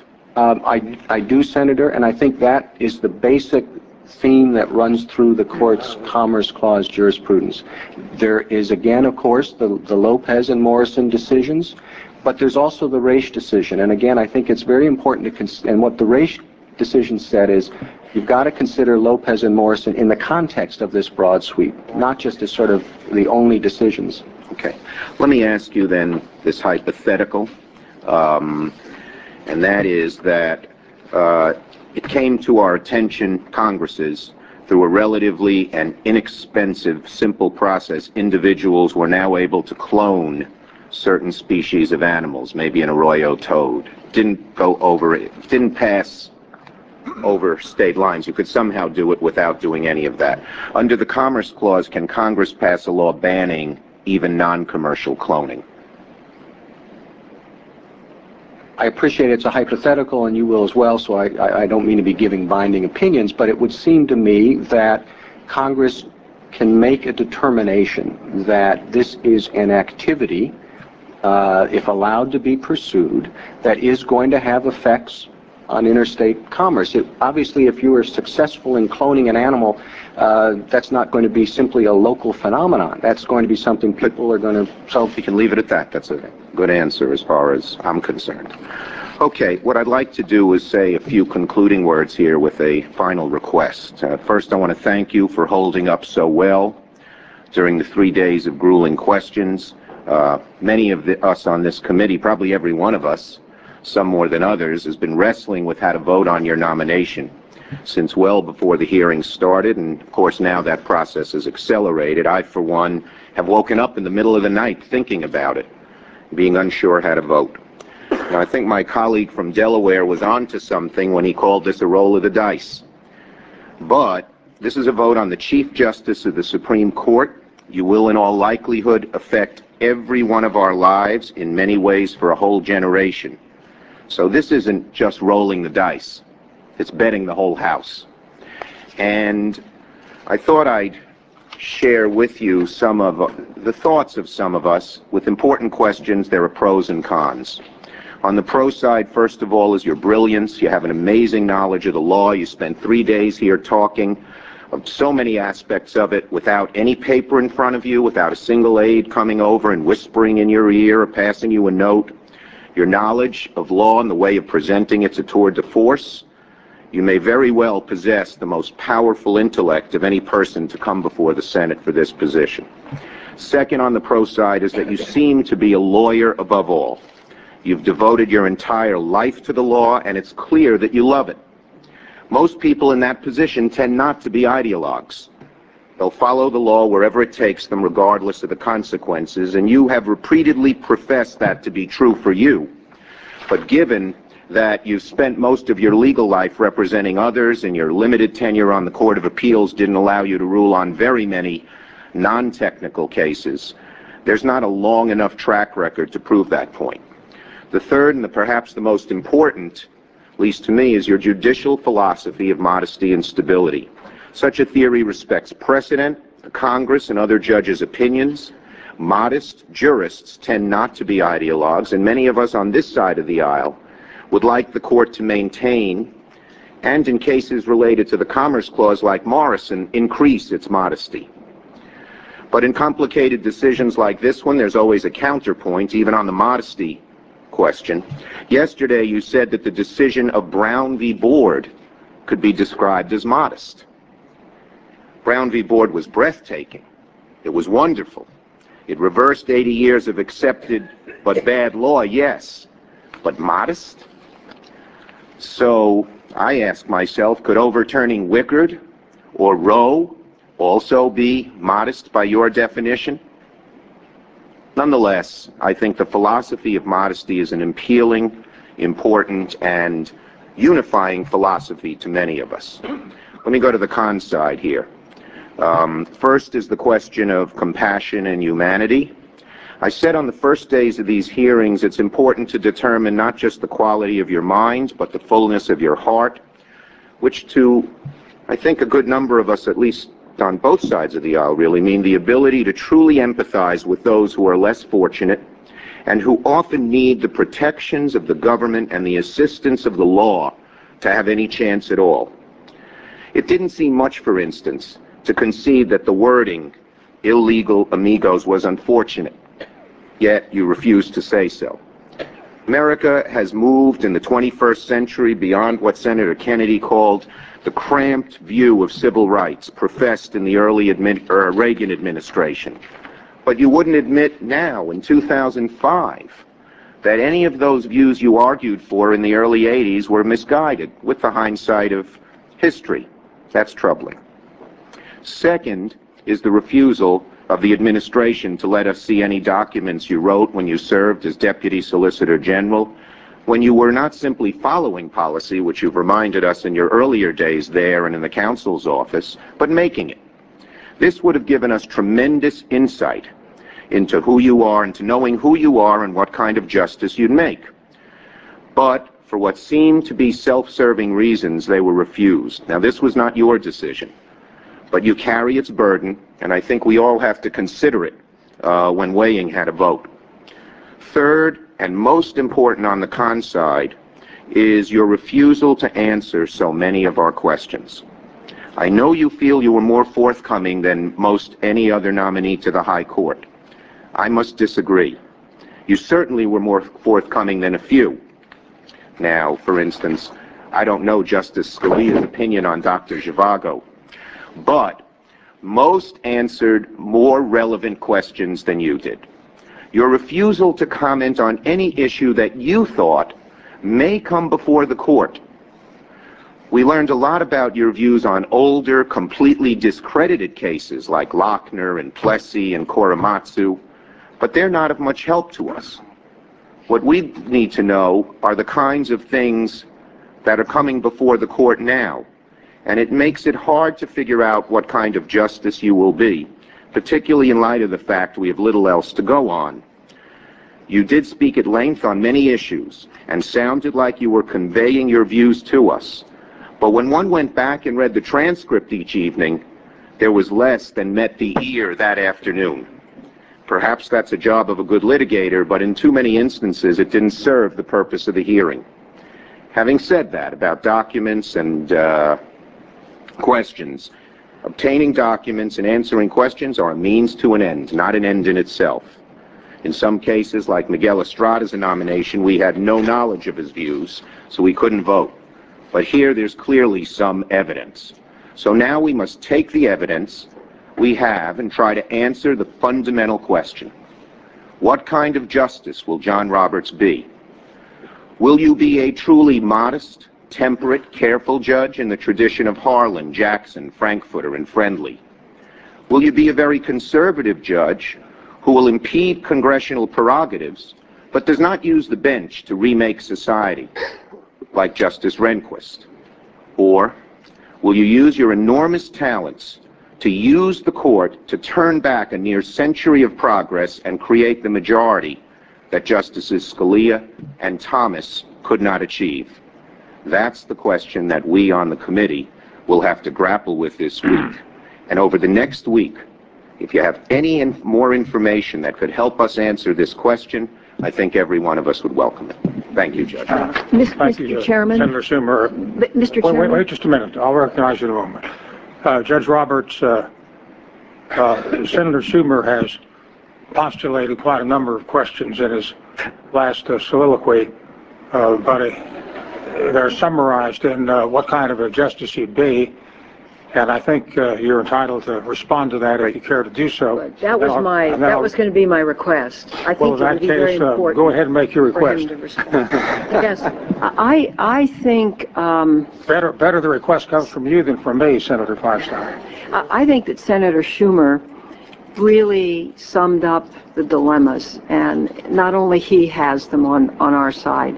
I would very much like if you would respond, particularly to the con side. The pro side speaks for itself. And many of us are struggling with exactly that. What kind of a justice would you be, John Roberts? Well, no time limit, Judge. Well, I appreciate the comments very much, Senator Schumer, and I very much appreciate the pro side of the ledger.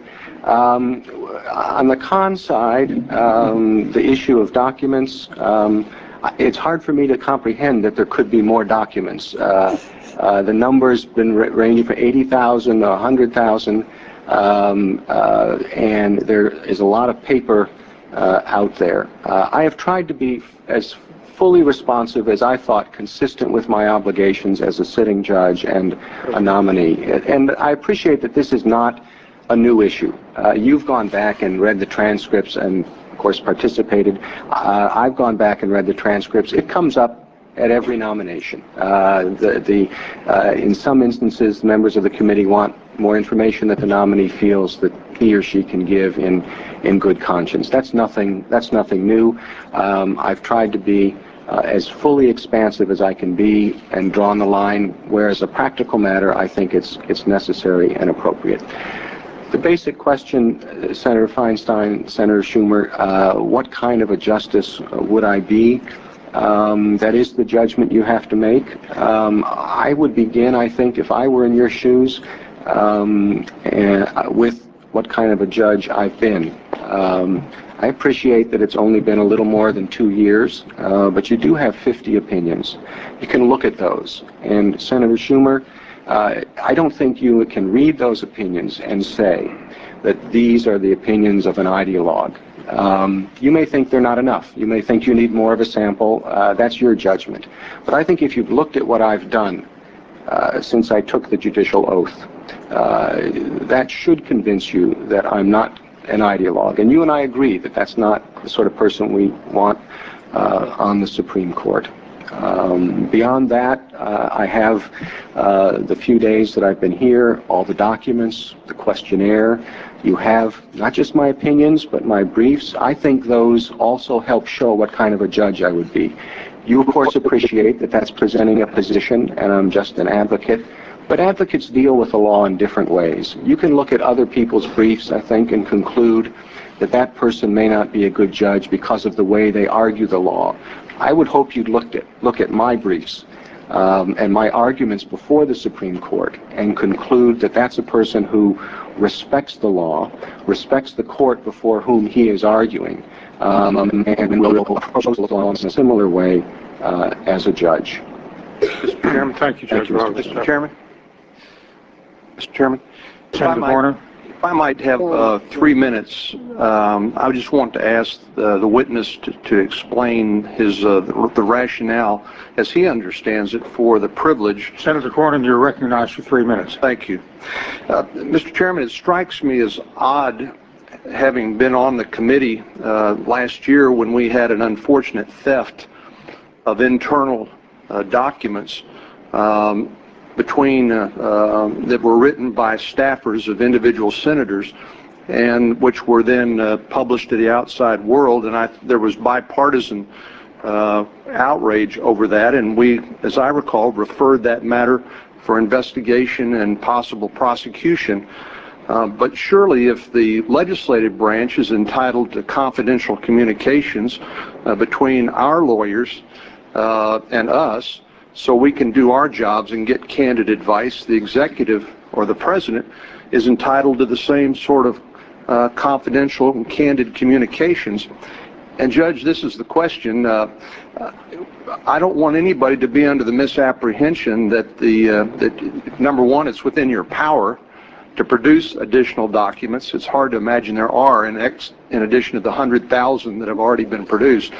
But I want to give you a chance to articulate the reasons why the law recognizes this importance of a confidential, candid communication between a client and the lawyer that cannot be readily overrun or trumped. And would you give that a shot, please? Well, I mean, certainly the basic attorney-client privilege goes back centuries, and there have been eloquent expressions of its value in the Supreme Court. I think of the Upjohn opinion from 1981 in the Supreme Court, and other classic expressions. And the idea is that if we want people to benefit from the advice that lawyers can give, we have to ensure that they feel perfectly free to communicate and exchange their views with their lawyer without fear that that would be reviewed and used to their prejudice. Carried forward to the point that we're talking about now, you have to have a candid exchange among lawyers in presenting cases to the court in order to effectively represent your client, whether your client is the government of the United States or a private company. And that type of a debate, which often involves pointing out inconsistencies in the decision, even flaws in your own legal position. Say, this is the argument, but this part of the argument is really quite weak, and we have to be worried about that. Those sorts of things you do need to thrash out and discuss and elaborate on, and yet if that was then revealed to your adversary or to the court, it would obviously prejudice the presentation. And if those things were going to be regularly revealed, people wouldn't make those types of analyses and judgments. They wouldn't say, this is a weak argument, what are we going to do about that? Should we really make that argument? They would not commit those to writing, and the adequacy of the legal counsel and advice would suffer, and the role of the advocate before the court in vindicating the rule of law on which the courts rely would also suffer. Mr. Chairman, it may already be part of the record, but if it's not, I would ask unanimous consent at this point in the record that we would make the letter of former Solicitor Generals appointed both by Democrat presidents and Republican presidents who agree that these Solicitor General memos should remain protected by the privileged part of the record. Without objection, so ordered. Senator Durbin, you're recognized for 20 minutes. Thank you very much, Mr. Chairman. Judge Roberts, again, thank you. And it may be nearing the end of the process, which I'm sure is a great relief to you and your wife and friends. Let me first address Senator Cornyn's point. The memos that were stolen from offices of the senators on this committee, stolen by a Republican staffer who was discharged. That case was turned over to the Justice Department. I sent a letter to the Attorney General yesterday applauding the fact that the Justice Department had in fact successfully prosecuted in Massachusetts a person who had hacked in and stolen the telephone records of Paris Hilton. And I asked the Attorney General to please ask our special counsel in this case to take a look at the precedent of the Paris Hilton case and see if he can perhaps protect our records as much as we want to protect that poor young lady's telephone records. The second aspect I'd like to raise is this. Many of these documents we're talking about have been given before. Justice Rehnquist offered similar documents to the committee for consideration. So it's not unprecedented for us to ask, nor for the government to produce them on a voluntary basis. No theft involved. If I could clear up a couple other things that have been raised. I read and reread the sentence which you and Senator Kennedy debated about the EEOC, and I want to read it again, conceding the fact that the word un-American is in quotes and clearly refers to something else. But the sentence in your memo reads in its entirety as follows. We should ignore that assertion in any event, as well as the assertion that the EEOC is un-American, the truth of the matter notwithstanding. Now those are your words, but for the quoted un-American. What did you mean when you say the truth of the matter notwithstanding? It suggests that you agree with that conclusion. Well, the first part of the sentence refers to that assertion. And that assertion was the assertion that President Reagan had promised to abolish the EEOC. That was the issue that I said in the memorandum. I had been unable to determine whether that was accurate or not. It was the truth of that matter, of that assertion, that I couldn't verify. The reference to un-American was not my language. It was the language of the person who complained and said, you need to do something about the EEOC. And our response was, what we're going to do is make sure that the EEOC is not interfered with because of your complaints. Now, he may have felt that he was being treated in an un-American way and wanted something done about it, but it was not my view, and again, the language was in quotes to make clear that it wasn't my view. I don't question the fact the language was in quotes, but I think there is at least some ambiguity in what was said. It might have been said more precisely if it did not truly, if the conclusion that we're suggesting doesn't reflect your views. If I could, I'd like to return to a discussion that we had yesterday about a very fundamental question. I asked you yesterday about a case that you handled as an attorney involving a large HMO, in which you advanced a very narrow reading of an Illinois state law. Had your position prevailed, millions of American families stood the risk of losing coverage for their health insurance. You did not prevail, and as you mentioned, closely divided court, which again underlines the importance of each new justice as we consider them, but your position did not prevail. Let me read what you said to me in response. You said you told me you had no reservations about taking the case, and here's what you said, quote, my practice has been to take the cases that come to me, and if the other side in that case had come to me first, I would have taken their side, end of quote. I want to follow up on this. You have taken some pride in the pro bono cases that you have taken, and I'm glad you have. I think that is part of being a professional, accepting pro bono cases.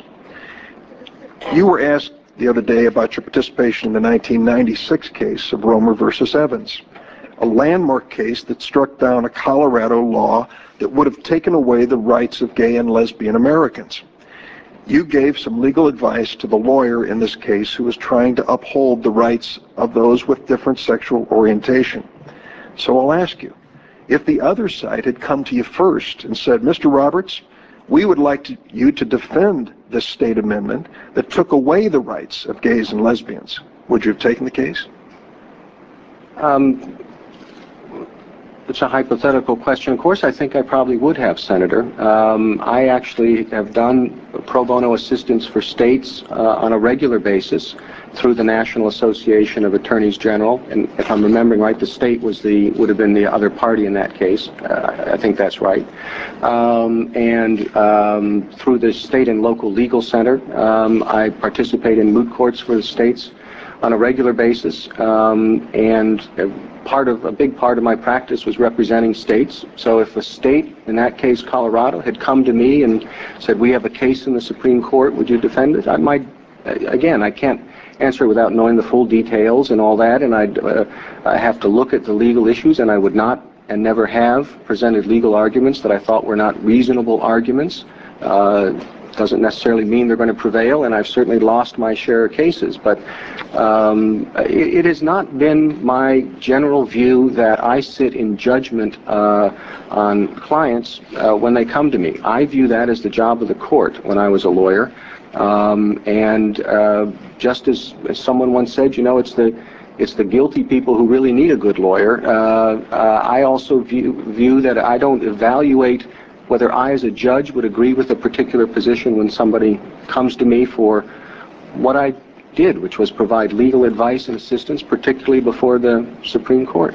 I have a long series of hypotheticals I won't get into, such as, all right, would you have represented that D.C. government against the welfare families? You spoke to me of your pride in representing the poor people in the District of Columbia on their welfare rights. I could ask you whether you would have taken the side of the Board of Education in the Brown case. Would you have taken the side of the state of Virginia in Loving? I could have gone through all those hypotheticals. The purpose is, and the purpose of my original question was this: all of us are trying to get down to what are your core values. Where would you draw a line saying, I do have principles and values. There are certain things I would not use my legal skills to do because they conflict with those values. If this is just a process, a legal contest, and you'll play for any team that asks you to play, it raises a question about where would you draw the line, if you would ever draw the line. And I think that is why I've asked this question, and I want to give you an opportunity now to tell us. Senator Feinstein asked a little earlier today about the Plyler case. You came a little bit further than you did last night in saying, and I think this is a very safe assertion, children deserve an education. That is not exactly that isn't a headline. But I think that what I'd like to get to is the original question here. As a lawyer, do you have standards and values as to the causes and beliefs that are so important to you where you would draw a line? Well, let me try to answer it this way, Senator. People become lawyers for different reasons, all perfectly good and noble and legitimate. People who are interested, for example, in protecting the environment often will go into the law and practice environmental law because they think that's an effective way to advance a cause in which they passionately believe. People who are committed to the cause of civil rights may become lawyers and become civil rights lawyers and present and press those causes because they're causes in which they passionately believe. I became a lawyer, or at least developed as a lawyer, because I believe in the rule of law. It was the point I was trying to emphasize in my opening statement, that all of these other areas, you believe in civil rights, you believe in environmental protection, whatever the area might be, believe in rights for the disabled, you're not going to be able or effectively to vindicate those rights if you don't have a place that you can go where you know you're going to get a decision based on the rule of law.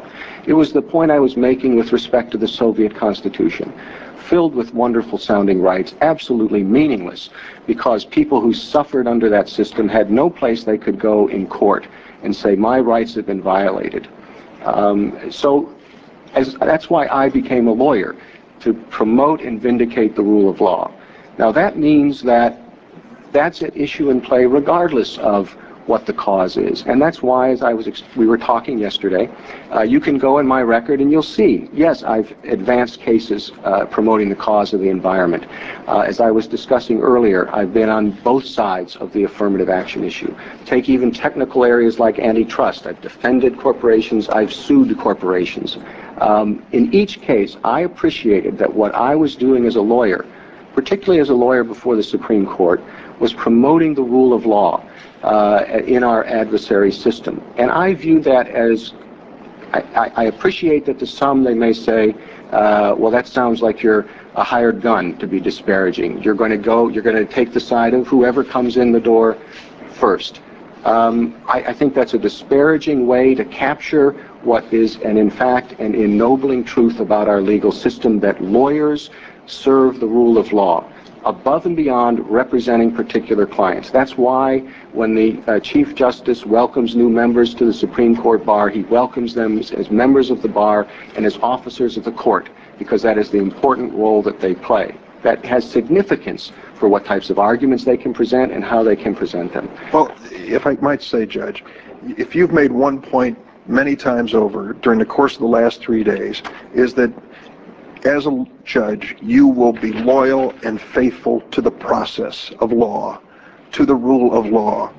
I think that is without question from what you've said. I accept that on its face. But the questions which we continue to ask you really try to go beyond that. Because I said at the outset that I thought one of the real measures as to whether or not you should be on the Supreme Court goes back to a point Senator Simon had made. Would you restrict freedom in America, or would you expand it?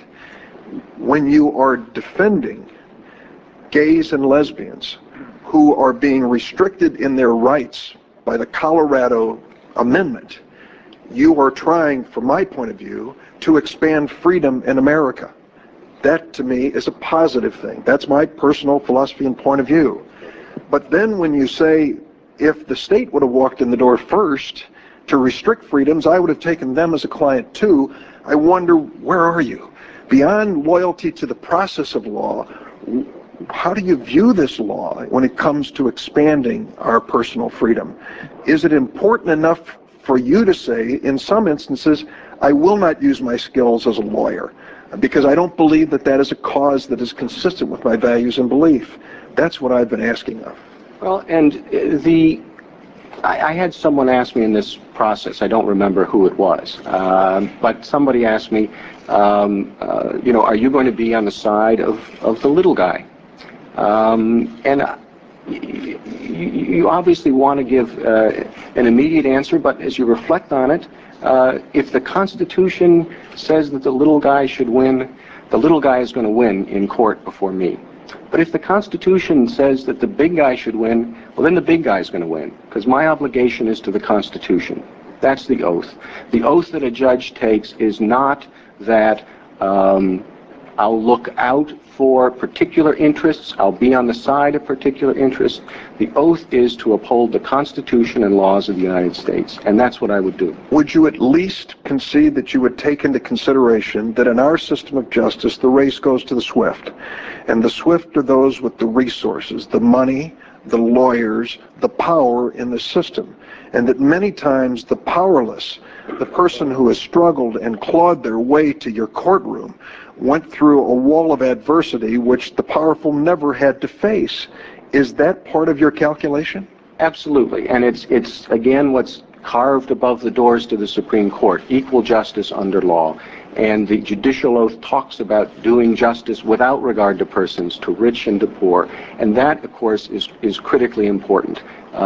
You do have to appreciate that there are going to be interests who, for one reason or another, don't have the same resources as people on the other side. The idea is not to give the case to the side with the best resources, the side with the best lawyers, the side with the most opportunity to prepare it and present it. It is to decide the case according to the law and according to the Constitution.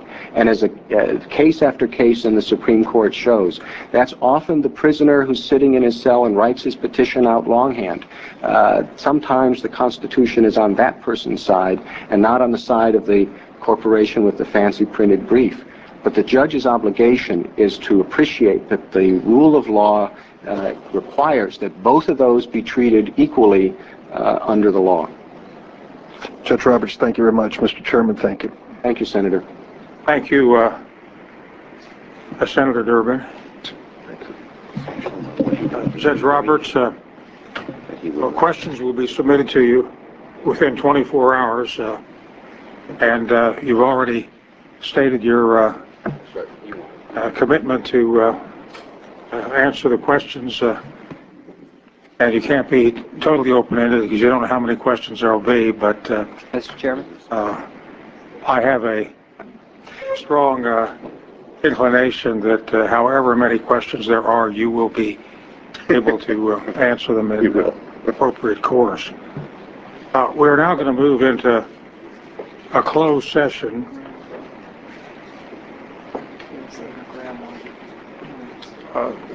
Senator Graham, yes, Mr. Chairman. You are recognized. Just for a couple of minutes.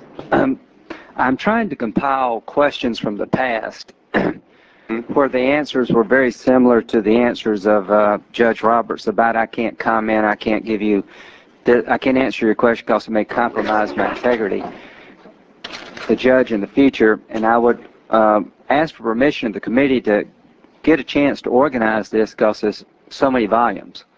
And what I would like to be able to demonstrate to the committee that the pattern that he's displayed in terms of saying I can't give you an answer because it may disqualify me is not unique to the Senate and very similar to past nominations, and got some examples of that.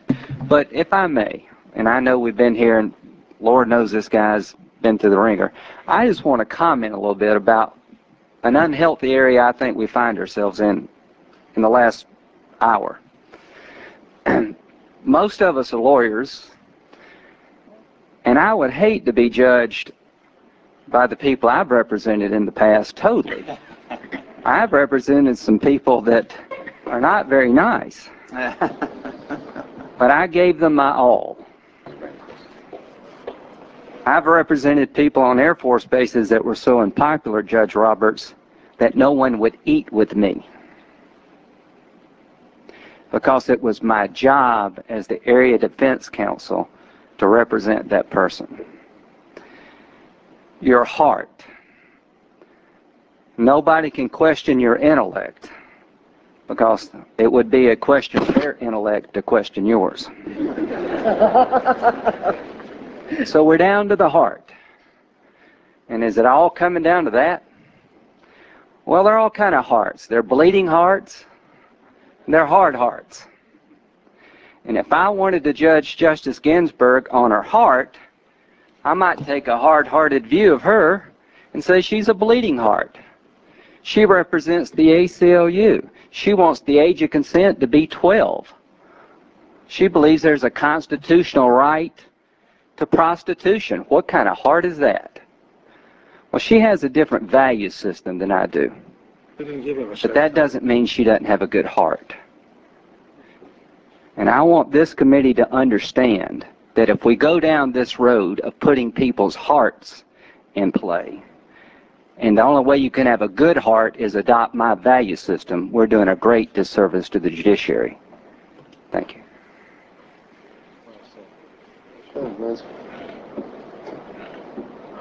Thank you very much, Senator Graham. We are now going to go into executive session under Senate Rule 26 to review the FBI report, which is standard for all judicial nominees, Supreme Court or Court of Appeals or District Court, and to consider any other investigative issue that members of the committee may have. During Senator Biden's tenure as chairman, the practice was initiated of conducting routine closed sessions with each nominee for the Supreme Court to ask the nominee on the record under oath about all investigative charges against the person, if there were any. These hearings are routinely conducted for every Supreme Court nominee, even where there are no investigative issues to be resolved. In so doing, those outside the committee cannot infer that the committee has received adverse confidential information about a nominee. The committee and Judge Roberts will now proceed to Dirksen 226, which is right down the hall. Mr. Chairman, I understand also following our practice, the Republican counsel and the Democratic counsel would normally work together on such issues. Will brief the committee. Senator Lay, that is correct. Thank you. We expect to return to hear our first outside witness, the American Bar Association, just as soon as we conclude this. We want to move ahead as promptly as we can, so those witnesses should be available. And we will now adjourn to 226 in this building.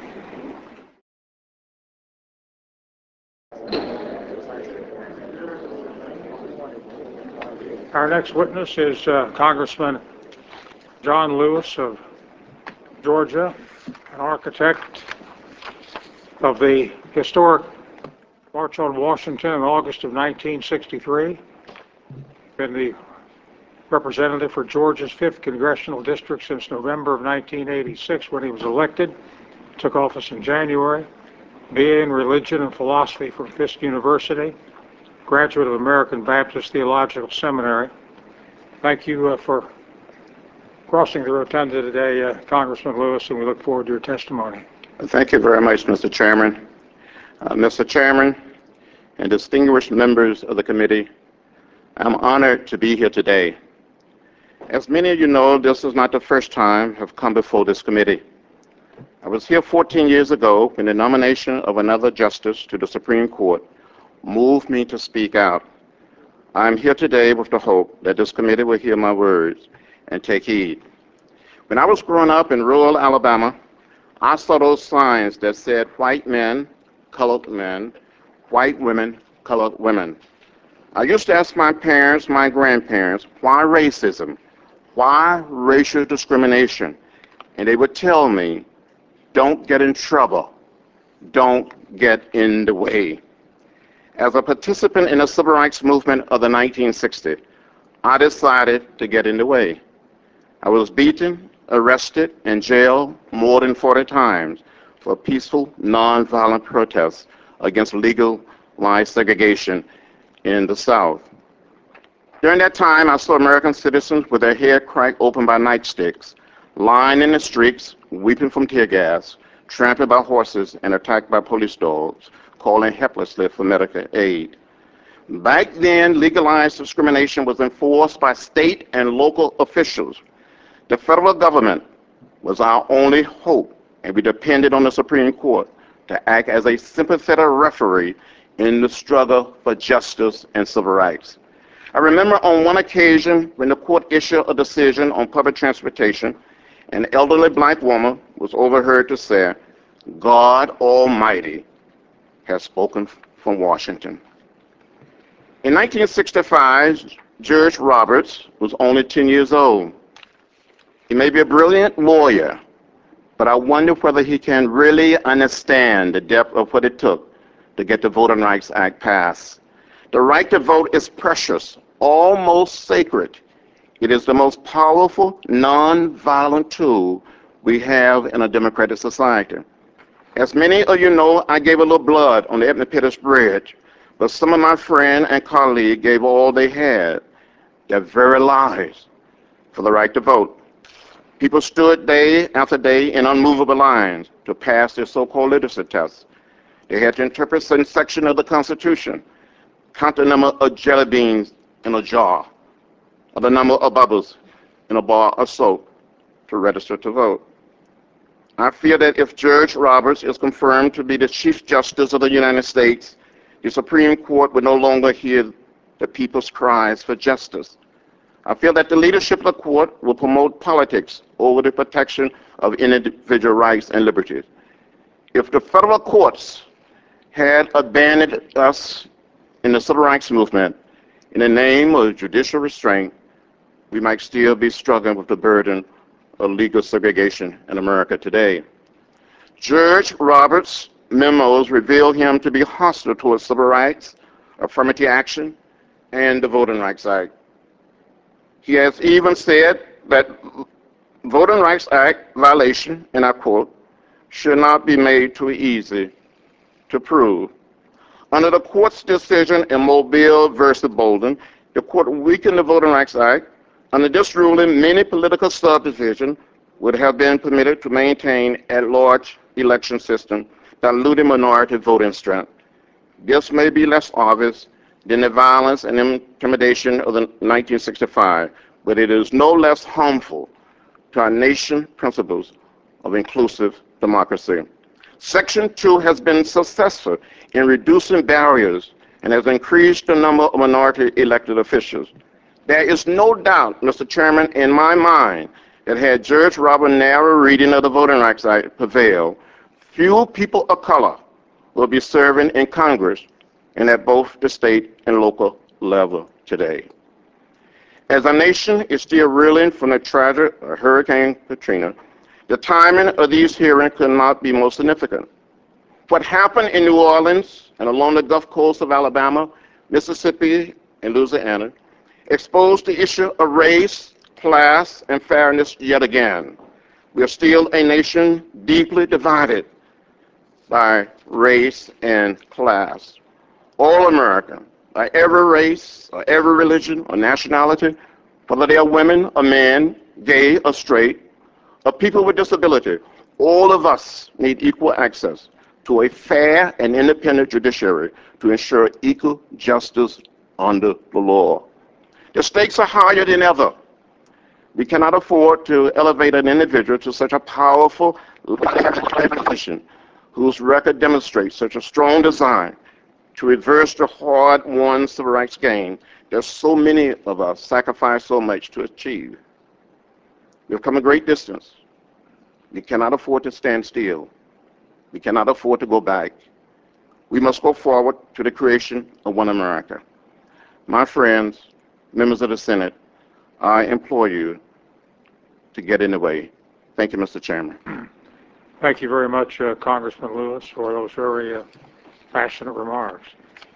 Our next witness is Commissioner Jennifer Braceras, U.S. Commission for Civil Rights, taught at the Suffolk Law School as a visiting fellow at the Independent Women's Forum. In the year 2000, Massachusetts Lawyers Weekly rated her as one of the state's top 10 lawyers of the year. Practiced law with the Boston firm of Ropes and Gray. Thank you for joining us, Commissioner Braceras, and we look forward to your testimony. Thank you. Chairman Specter, Senator Leahy, members of the committee. My name is Jennifer Braceras. I am a resident of Massachusetts and a member of the Massachusetts Bar and the Hispanic National Bar Association. I am, as you said, a visiting fellow with the Independent Women's Forum, and I am privileged to serve, by appointment of the President, as a Commissioner on the United States Commission on Civil Rights.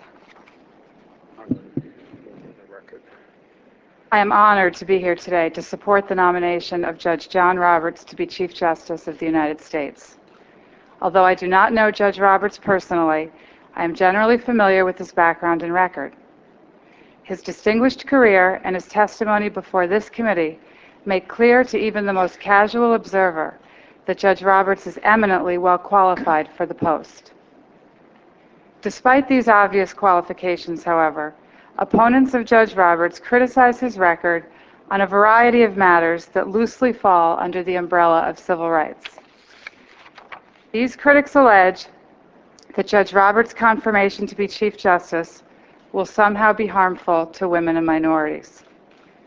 These charges are at best misplaced and at worst deliberately misleading attacks that would have been leveled against anyone nominated by this president.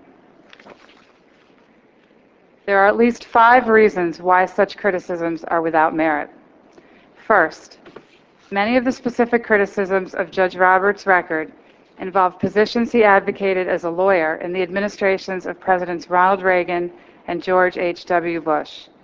Some of the subjects that have elicited criticism by interest groups include school busing, racial quotas, the revision of the voting rights legislation to seek equal electoral results as opposed to equal access, and the theory of comparable worth. Published reports indicate that the positions taken by Judge Roberts in this capacity, as a lawyer for the Reagan and Bush administrations, are broadly consistent with the views of the American people and fully within the political mainstream. But even if they were not, the arguments expressed by Judge Roberts as a young man decades ago are arguments on behalf of the administrations for which he worked, not the views of a neutral umpire asked to rule on particular legislation. Judge Roberts' view of the judicial function does not contemplate the imposition of his own policy preferences from the bench. His commitment to judicial restraint should give Americans of all political viewpoints great comfort. Second, it is clear from the public record that Judge Roberts supports the vigorous enforcement of our nation's anti-discrimination laws. In his executive branch memos, Judge Roberts repeatedly defended the, quote, bedrock principle of treating people on the basis of merit without regard to race or sex, unquote. And he argued numerous times for the executive branch to prosecute claims of unequal treatment to the fullest extent of the law. Third, as an advocate, Judge Roberts has been on both sides of controversial civil rights questions. This broad experience should give the American people faith in Judge Roberts' ability to understand the complexity of controversial issues. Fourth, it is clear that Judge Roberts has a strong commitment to equal opportunity and to the anti-discrimination principle embodied in the 14th Amendment and codified in the Civil Rights Act of 1964. He has written, and I quote, "Before the law, we do not stand as black or white, Gentile or Jew, Hispanic or Anglo, but only as Americans entitled to equal justice." Certainly, there is nothing extreme or unusual about this view. To the contrary, it embodies the American ideal. It reflects the aspirations of the 14th Amendment, which were given life by the court in Brown versus Board of Education and by the framers of the 1964 Act. Finally, and perhaps most importantly, irresponsible rhetoric that a court led by Judge Roberts would be hostile to civil rights misinterprets the role of the court in our democracy. This rhetoric is based on several deeply flawed premises. First, such rhetoric presumes that it is the job of the court to create new rights in response to evolving circumstances. It is not. Our Constitution guarantees certain basic rights which the courts must, of course, enforce. Legislatures, both state and federal, may take those rights or create new ones, provided that they act within the scope of their constitutional authority. If citizens are in any way dissatisfied with the scope or reach of current law, it is to their democratically elected representatives, not the courts, that they must turn. Second, Judge Roberts' critics erroneously presume that courts should interpret all statutory language expansively. That is also not their role. Their role is to apply statutes as written. Commissioner Braceras, could you summarize the balance of your statement, please? Sure. Your full statement will be made a part of the record, as will all statements. The Supreme Court is neither the first nor the last word on civil rights, or any other issue for that matter. Each of the three branches of government has a role to play, and Judge Roberts respects and understands these distinct roles. In conclusion, I submit that Judge Roberts' critics have it wrong. Judge Roberts' commitments to the vigorous enforcement of our nation's civil rights laws and to the bedrock principles of judicial restraint, judicial review, and equal opportunity will make him a justice of whom all Americans can be proud. And I urge you to confirm him as the next Chief Justice of the United States. Thank you very much, Commissioner Braceras. Senator Leahy has asked for recognition before we complete the panel. Senator Leahy. Thank you, Mr. Chairman. A classmate of mine from law school was supposed to testify. We changed this by a week as unable. I just want to make sure the testimony of John W. Dean is put in the record at the appropriate place. Without objection, it will be made a part of the record. Our next witness is Mr. Wade Henderson, who's the director of the Leadership Conference, a long-standing leader on civil rights. Before his current position, he was Washington Bureau Director of the NAACP, serves as the Rao Professor of Public Interest Law at the Clark School of Law, a graduate of Howard University, and the Rutgers University School of Law. I know you talked to David Rogg about a postponement of the hearing, and then events overtook us, and the postponement did take place. Thank you for joining us today, Mr. Henderson, and the floor is yours. Well, good afternoon, Mr. Chairman and members of the committee, and thank you, Mr. Chairman, for your courtesies in giving us an additional week because of the aftermath of Hurricane Katrina. Again, my name is Wade Henderson, and I'm the Executive Director of the Leadership Conference on Civil Rights. The Leadership Conference is the nation's premier civil and human rights coalition and has coordinated the national legislative campaigns on behalf of every major civil rights law since 1957. The Leadership Conference's 190 member organizations represent persons of color, women, children, organized labor, individuals with disabilities, older Americans, major religious groups, gays and lesbians, and civil liberties and human rights groups. It's a privilege to represent the civil rights community in addressing the committee today. Based on reasons I will highlight here today, discussed at greater length in my written testimony, and after a careful review of John Roberts' available record, including his testimony before this committee, the Leadership Conference is compelled to oppose his confirmation to the position of Chief Justice of the United States. In the last several days of testimony, Judge Roberts has failed to distance himself from the anti-civil rights positions he has advocated. We have heard nothing demonstrating his commitment to ensuring that the federal government will continue to play a strong role in protecting civil and human rights of all Americans. To the contrary, all evidence indicates that Judge Roberts would use his undeniably impressive legal skills to bring us back to a country that most of us wouldn't recognize, where states' rights trump civil rights, where the federal courts or Congress can see discrimination but are powerless to remedy it. This is not the America in which most Americans want to live.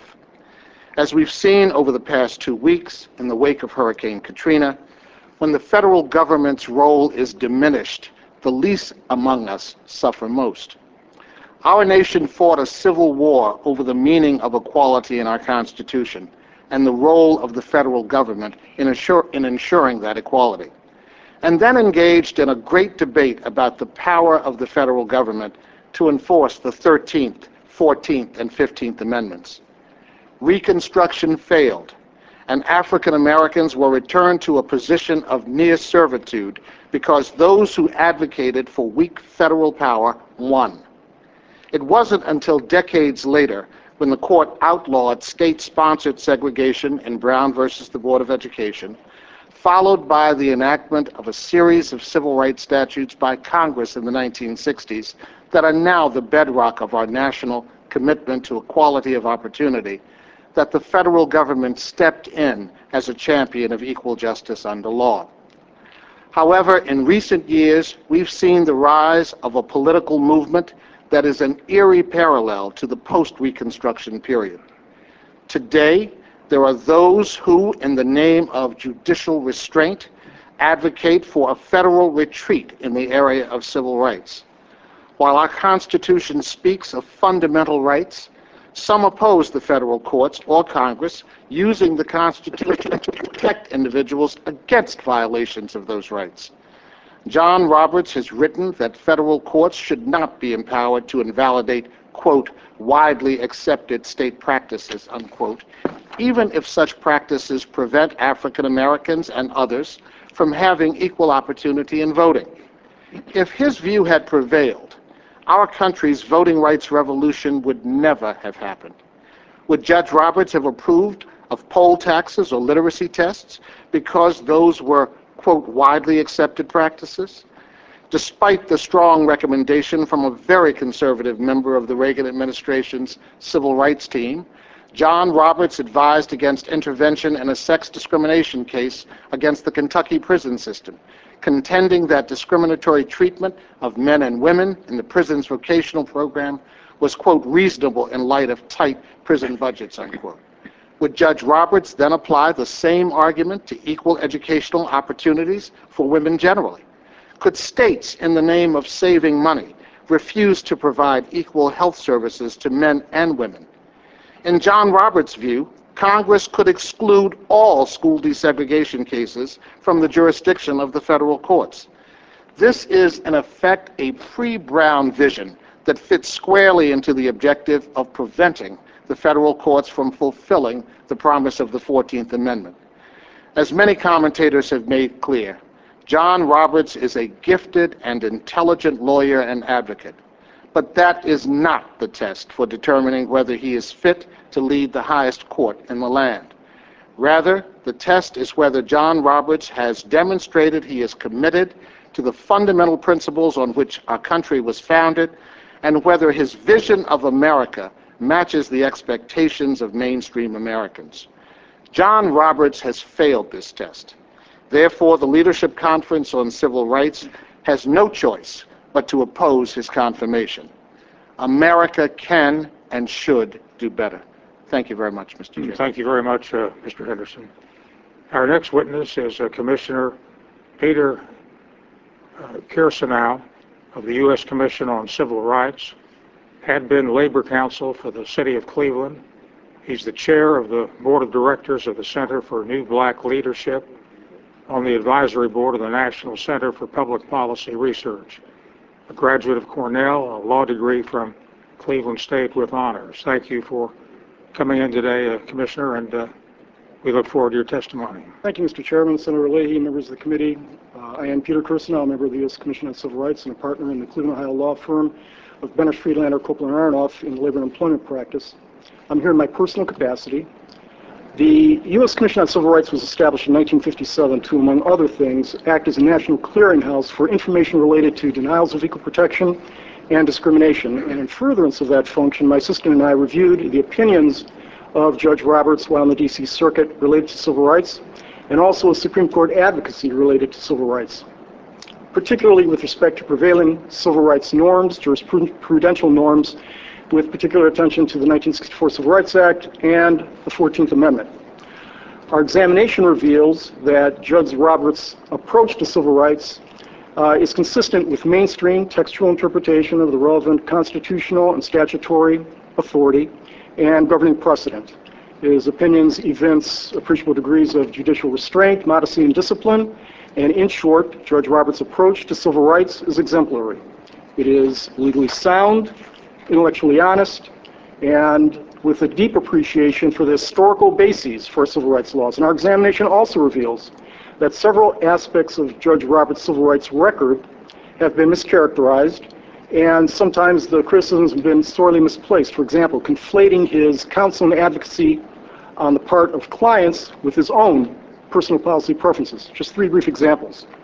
First, some have contended that during the 1982 reauthorization of the Voting Rights Act, Judge Roberts had adopted an anti-civil rights approach to or interpretation of the act.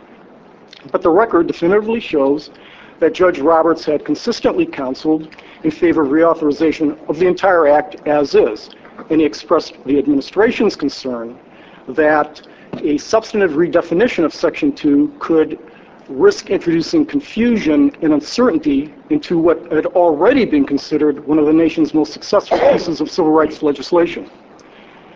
Judge Roberts continued to advocate on behalf of his client for vigorous enforcement of Section 2 even after adoption of the effects test. Second, some have claimed that Judge Roberts' position on affirmative action is regressive.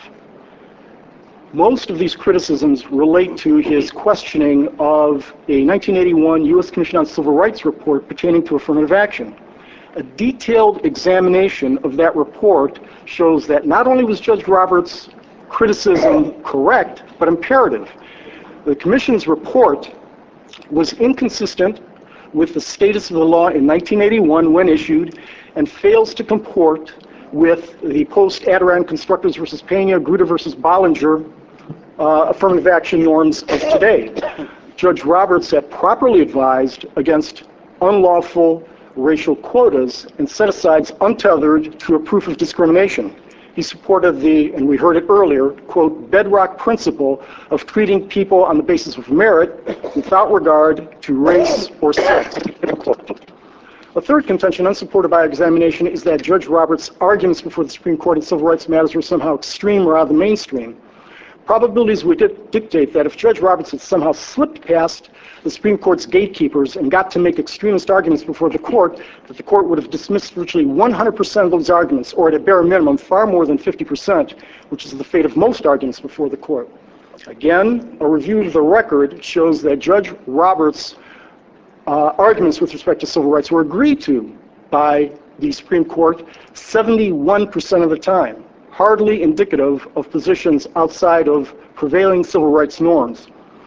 And these justices who agreed with him included those who might colloquially be described as conservative, such as Justice Rehnquist, who agreed with him 75% of the time, or Justices Scalia and Thomas, each of whom agreed with him 71% of the time. But they also include justices colloquially described as liberals, such as Justice Ginsburg, who agreed with him 60% of the time, Justice Souter 59% of the time, Justice Stevens 59% of the time, and even Justice Thurgood Marshall, the premier civil rights litigator, probably forever, agreed with his advocacy position 67% of the time.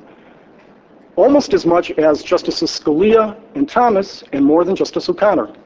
Mr. Chairman, it's respectfully submitted that Judge Roberts' 25-year record with respect to matters pertaining to civil rights demonstrates an unwavering commitment to equal protection and a comprehensive understanding of our civil rights laws that would make him an outstanding addition to the Supreme Court, particularly in the capacity of Chief Justice.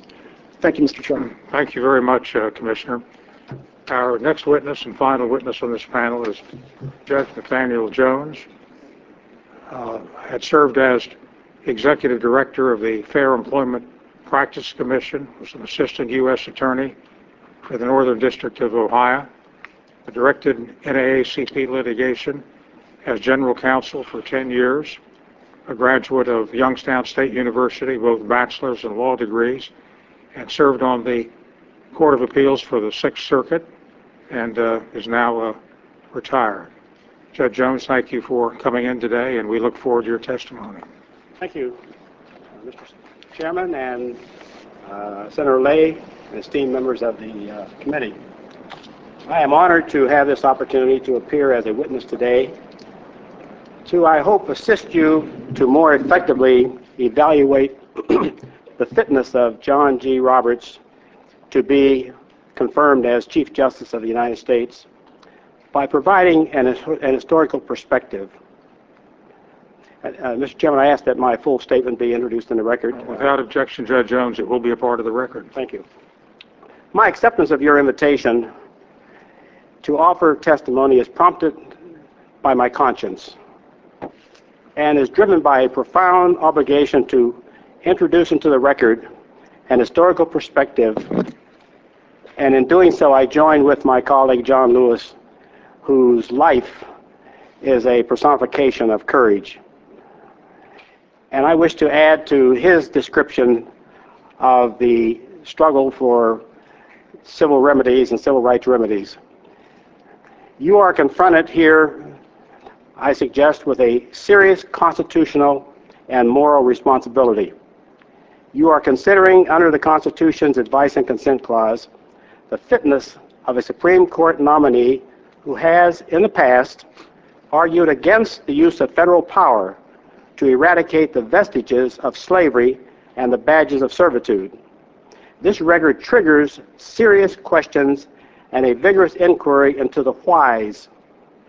So much of the nominee's advocacy as a government lawyer and counselor was in the direction of against the implementation of civil rights remedies. There's been a lack of balance.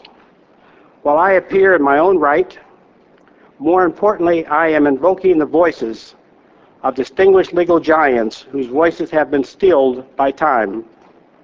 Dean Charles Hamilton Houston, Justice Thurgood Marshall, Judge William H. Hastie, Clarence Mitchell, James A. Nabritt, Judge Spotswood Robinson, Judge A. Leon Higginbotham, and many others who have my, and I trust your, deep and enduring respect.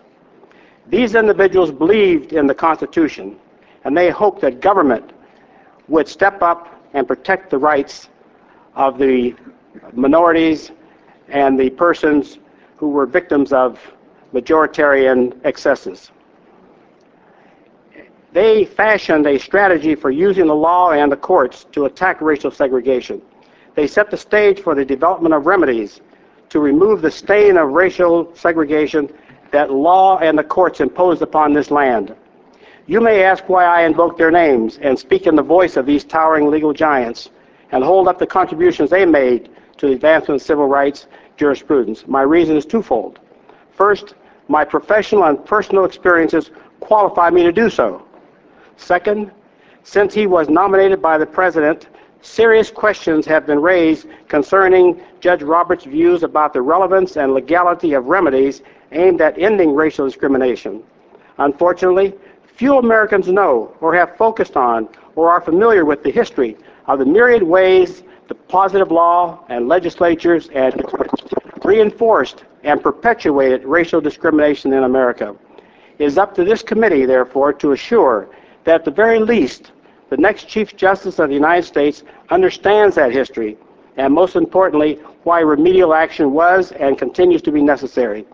Those courageous souls who laid the foundation for overturning decades of legally enforced racial segregation are calling out to you, and I echo their voices, to respect their labors and heed their lessons.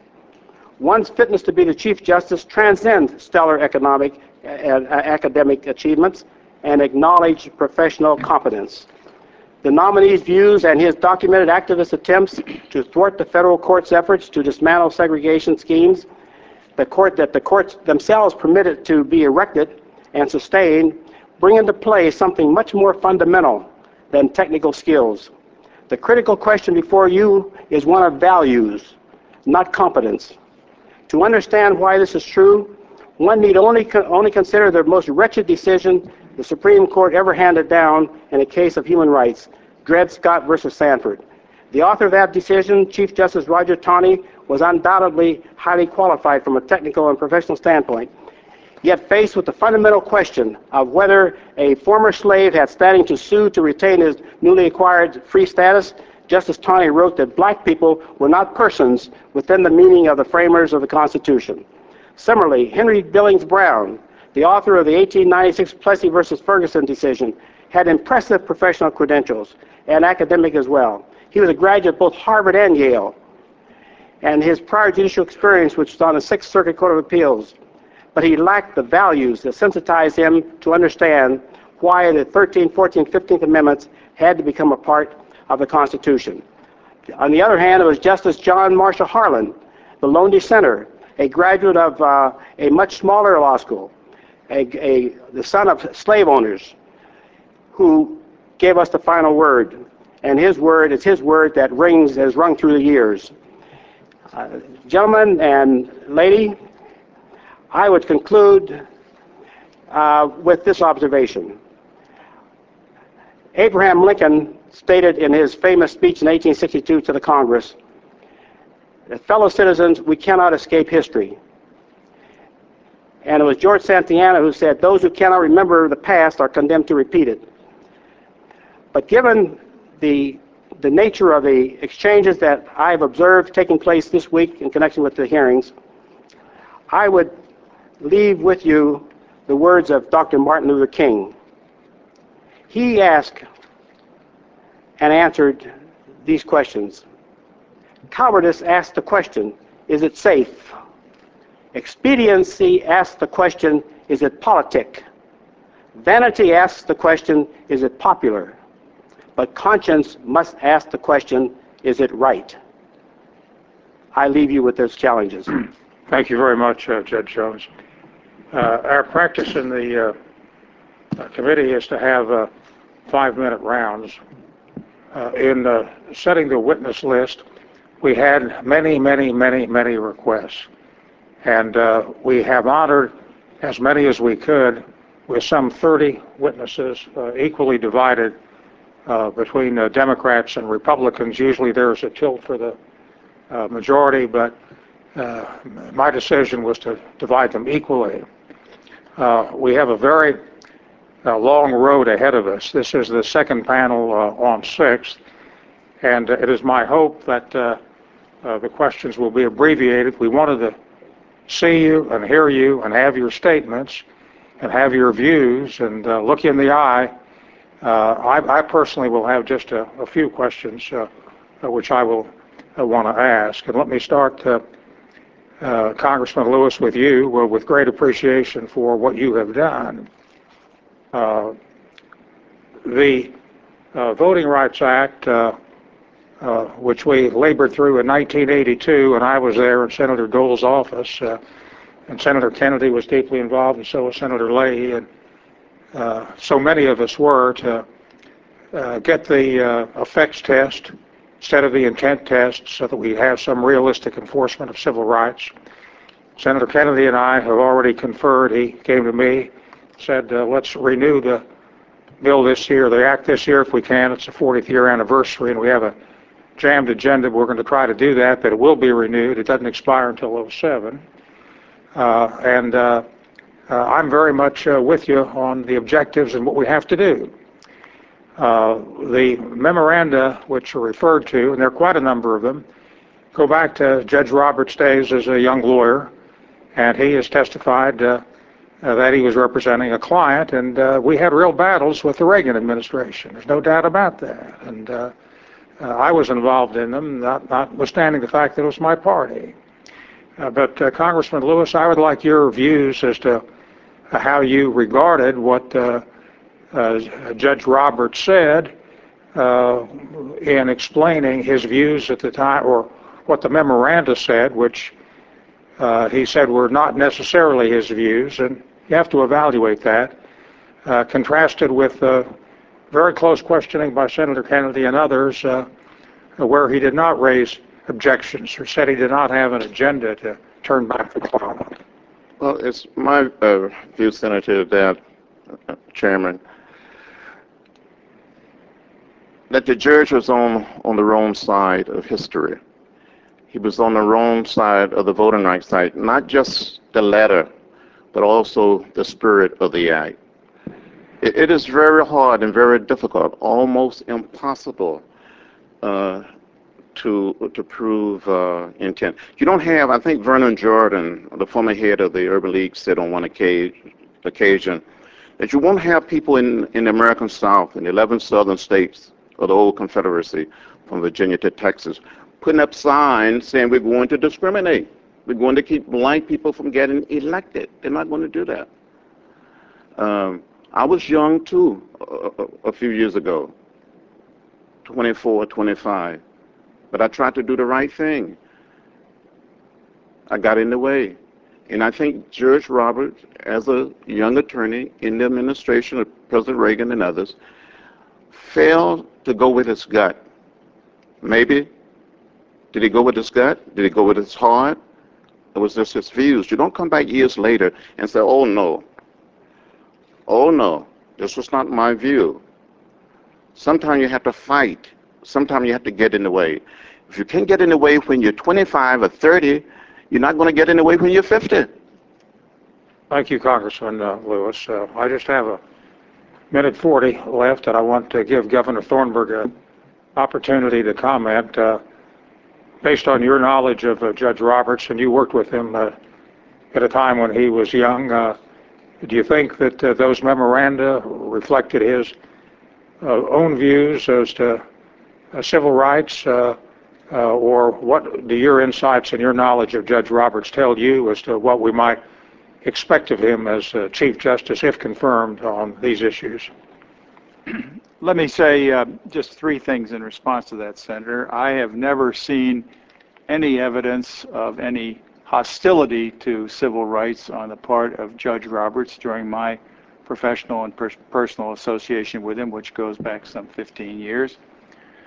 Secondly, I think it is important, and Justice Ginsburg was quite definite in this in her appearance at the time of her nomination, to separate out the views that are expressed as an advocate for a client and the views that might obtain if the individual were speaking for him or herself. And thirdly, I don't think any of us could stand, perhaps my friend John Lewis could because of his distinguished career, but I don't think any of us could stand a complete and thorough rummaging through the views we expressed when we were 20 or 25 years old. I shudder to think that some of the things that I had in my craw at the time would stand the test today. But most importantly, I think is my conclusion that on the basis of my personal knowledge of Judge Roberts, that there's no hostility there to civil rights. There's a veneration of the rule of law, and to the extent that the rule of law permits, it seems to me that he would be a strong supporter of equal rights and equal treatment and equal justice for all under the law. Thank you, Governor Thornburg. This is a very, very distinguished panel. We could hear a great deal more, but my time is up, and I have to set the lead on observing the time. Senator Leahy, do you care to question? Just a more comment, and of course, Governor Thornburg is a friend of all of ours. We've worked with him during his time as the Attorney General, and when you mentioned Justice Ginsburg, just so the record is clear, her appearance here was a lot different. She answered questions from numerous senators on race discrimination and affirmative action. Several other senators, she answered questions on gender discrimination. Several other senators, she answered questions of reproductive rights. From several other senators, she answered questions on death penalty. And then First Amendment, freedom of speech, religion clause of the First Amendment, separation of powers, unenumerated rights, 14th Amendment, role of the court, deference to Congress, and then had 3 or 4 that she didn't answer. But she answered specifically, but both Republicans and Democrats, very intensive. I only mention it because there seems to be some view that when Judge Roberts took, I think, too much to heart the recommendation made by some of the senators here not to answer questions, he took it too much to heart and did not answer those questions. I when my friend John Lewis talks about time to get in the way, he knows of which he speaks. He nearly died doing that, but he's doing it for the right cause. The cause is civil rights. And I think every African American and every white American and every brown American, everybody else, all Americans, have to thank you for what you did. I'll yield back my time. Thank you, Senator Leahy. Anybody on the other side of the aisle want to say Could I anything? have one thought, Chairman, just real quickly, if I could? And I want to welcome the panel, and particularly my friend John Lewis. We worked a lot on the African American Museum of History and Culture that's going to be here in Washington, D.C. Sometime soon. We got that passed through. Judge Jones, if I could just ask you a real brief question on this, because I hear your concerns and I hear the thoughts, and I respect the thought that you're putting forward here. Judge Roberts asked, when people asked, I think Senator Durbin asked him, how do we know what kind of judge you're going to be on some of these issues? Obviously, you got a great head, but I want to look at your heart, and it's hard to see a man's heart. And Judge Roberts' response said, well, look at how I've ruled in the cases thus far, which there are not a lot of. I think 52 cases thus far, but it does have one, Washington Metropolitan Transit Authority, where he ruled against the D.C. government's claim of sovereign immunity and in favor of a workers' disability discrimination lawsuit.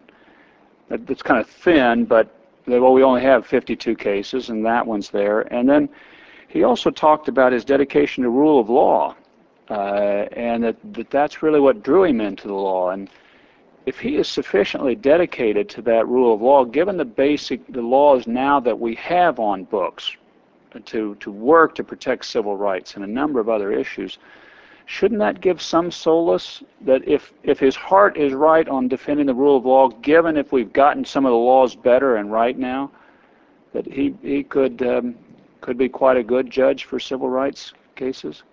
Thank you for your question, and I would respond this way. I'll respond both as a former litigator, civil rights litigator, and as a judge. As a judge, we look at the record. The record that has been made here, the part of it that I have observed, shows an early disposition to take positions contrary to civil rights enforcement. The burden that is now imposed upon him and imposed upon this committee is to be satisfied that the presumption, or at least the inference, that one can draw from that prior record has been overcome, and that he doesn't share those views at this time. That's a burden and judgment this committee has to make.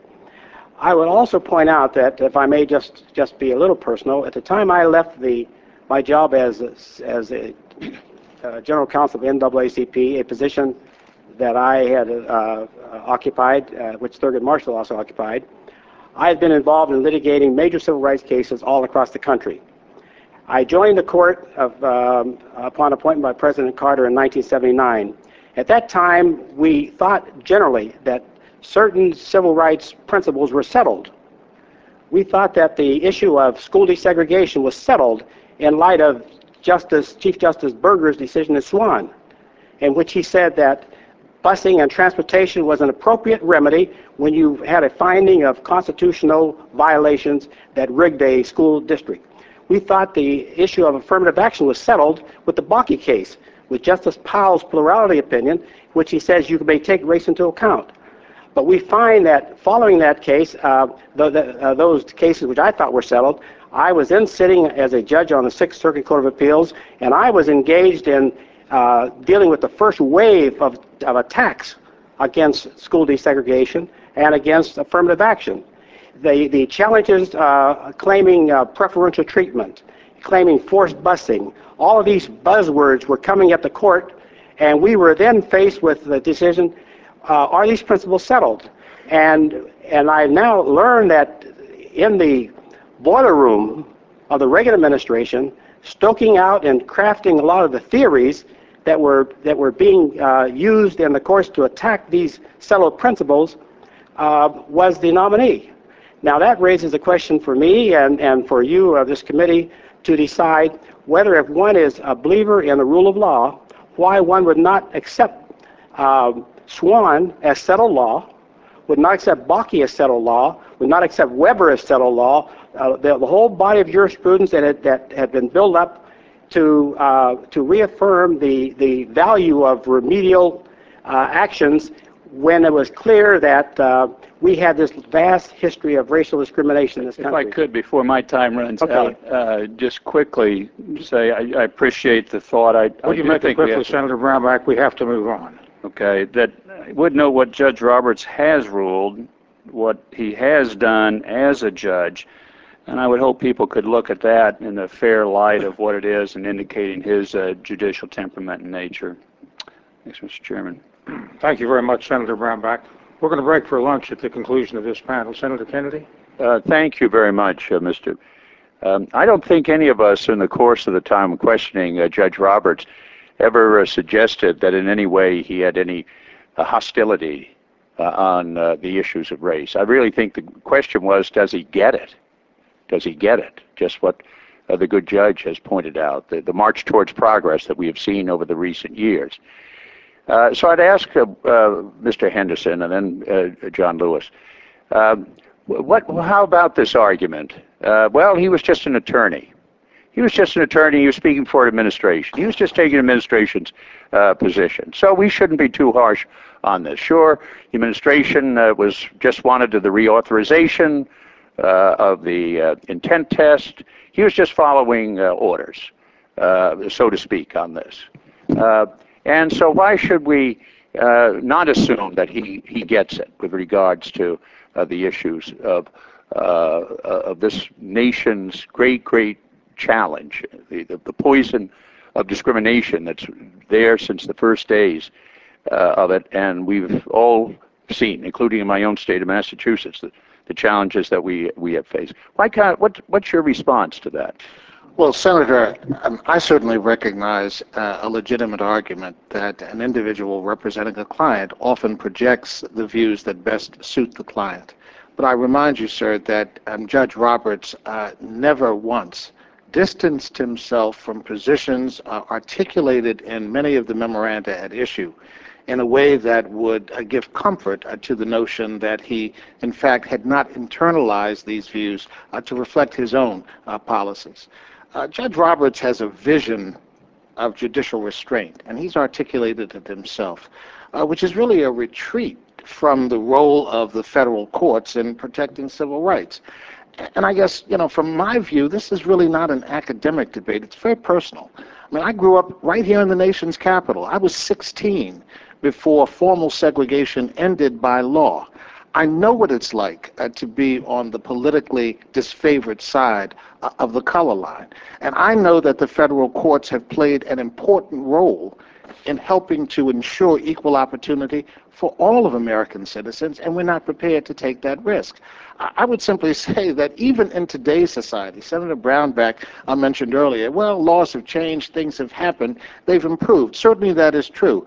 But in the words of William Faulkner, the past is never dead. In fact, it's not even past. And just to confirm that point, I have a pending complaint right now before the Department of Justice for a case of public accommodation discrimination from a hotel in New Orleans over the 4th of July weekend in an area where I thought change had been made in a lasting way that would not have permitted that to happen. I know firsthand what that stigma is about, and I just reject that analysis. Well, Senator, it is true that we did ask him. I asked him about whether any of these positions that he had taken at that time, whether he would reverse any of these, and we didn't hear a response from him that he might. Let me ask John Lewis to comment on that, and then also in your comment. I've got a minute and a half, John, so you know this business. So I hope you'll respond to the earlier question for Wayne, but I hope also when Judge Roberts was asked about the intent test and the effects test, and he was asked also by members of the panel, well, if we had actually had the intent test, do you think we would have made the progress that we would have made with the effects test? And he said, I'm not so sure we might not have made the kind of progress on that. We know the earth-shattering progress that has been made with the election of officials locally, state, and at the federal level, and the progress that has been made with the effects test.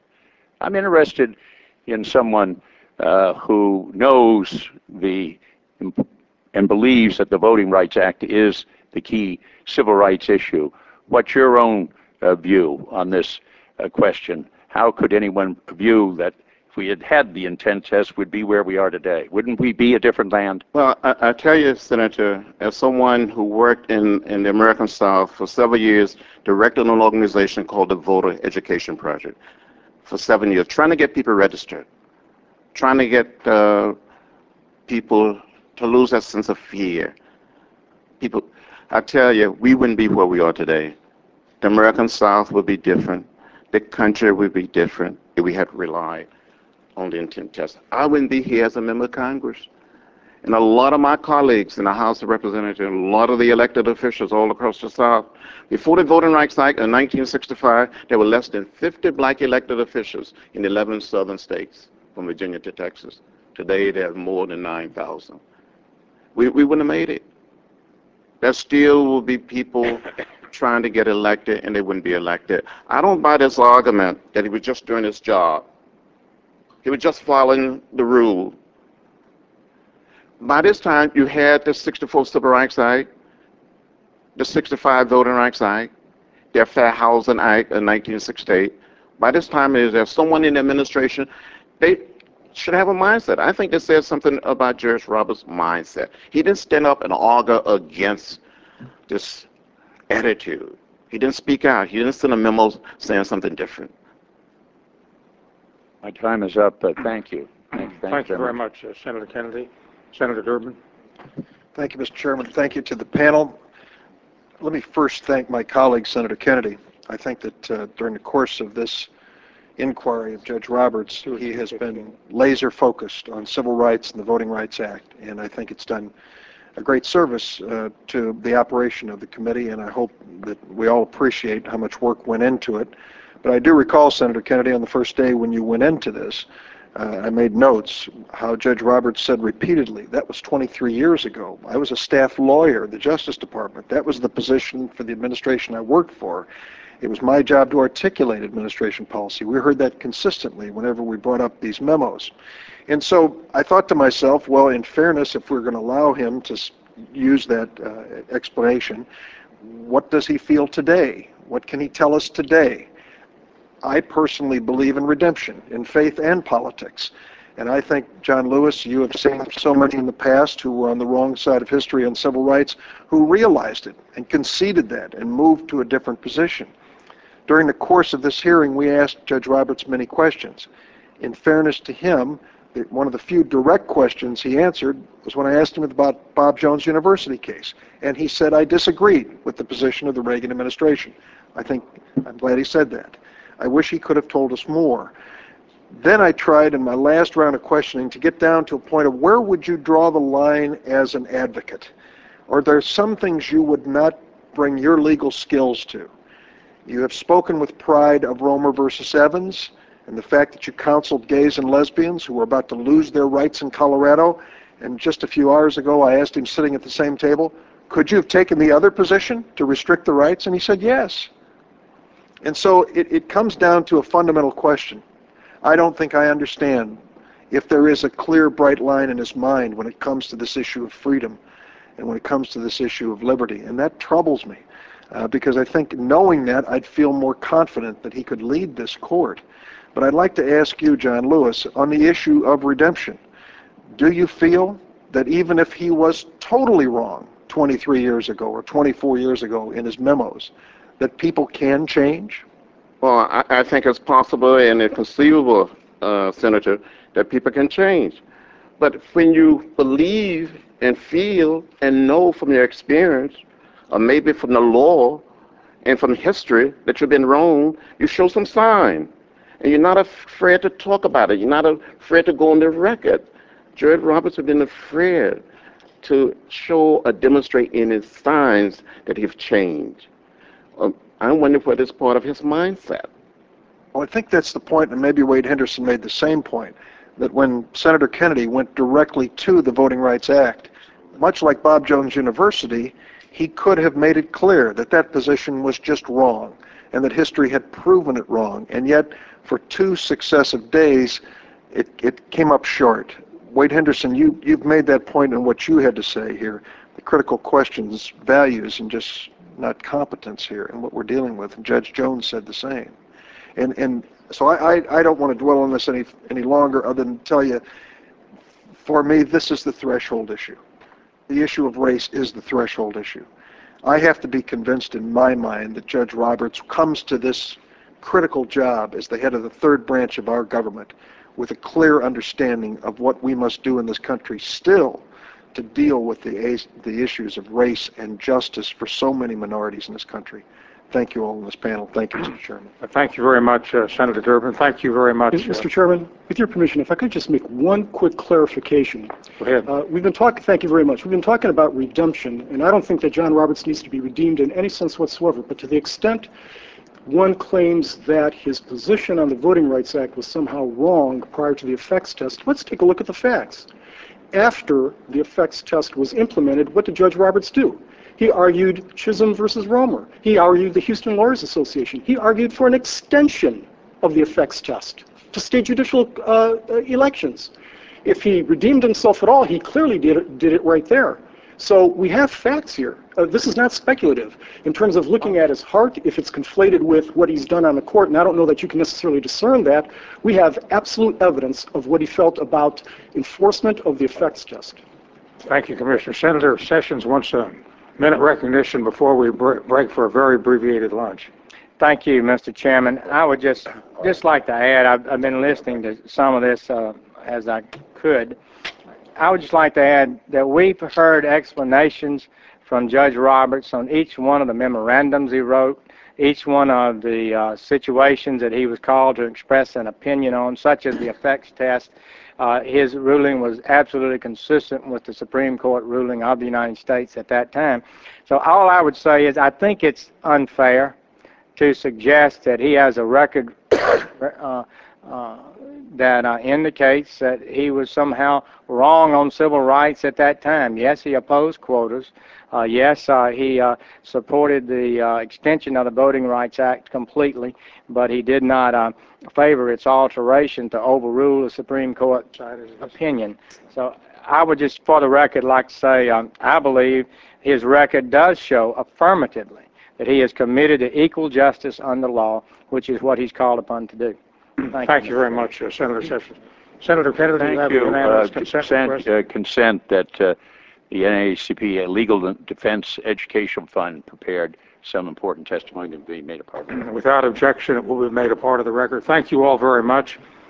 We have so many witnesses, we're going to have an abbreviated, not a lunch hour, but a lunch half hour. We'll resume at 2 o'clock. Audible thanks you for listening to the Senate Judiciary Committee's hearings on the nomination of Judge John Roberts to be Chief Justice of the Supreme Court. Please visit audible.com for the best downloadable audiobooks, as well as subscriptions and podcasts of top audio programs, including Fresh Air, Car Talk, Scientific American, Harvard Business Review, and Charlie Rose. Audible hopes you have enjoyed this program.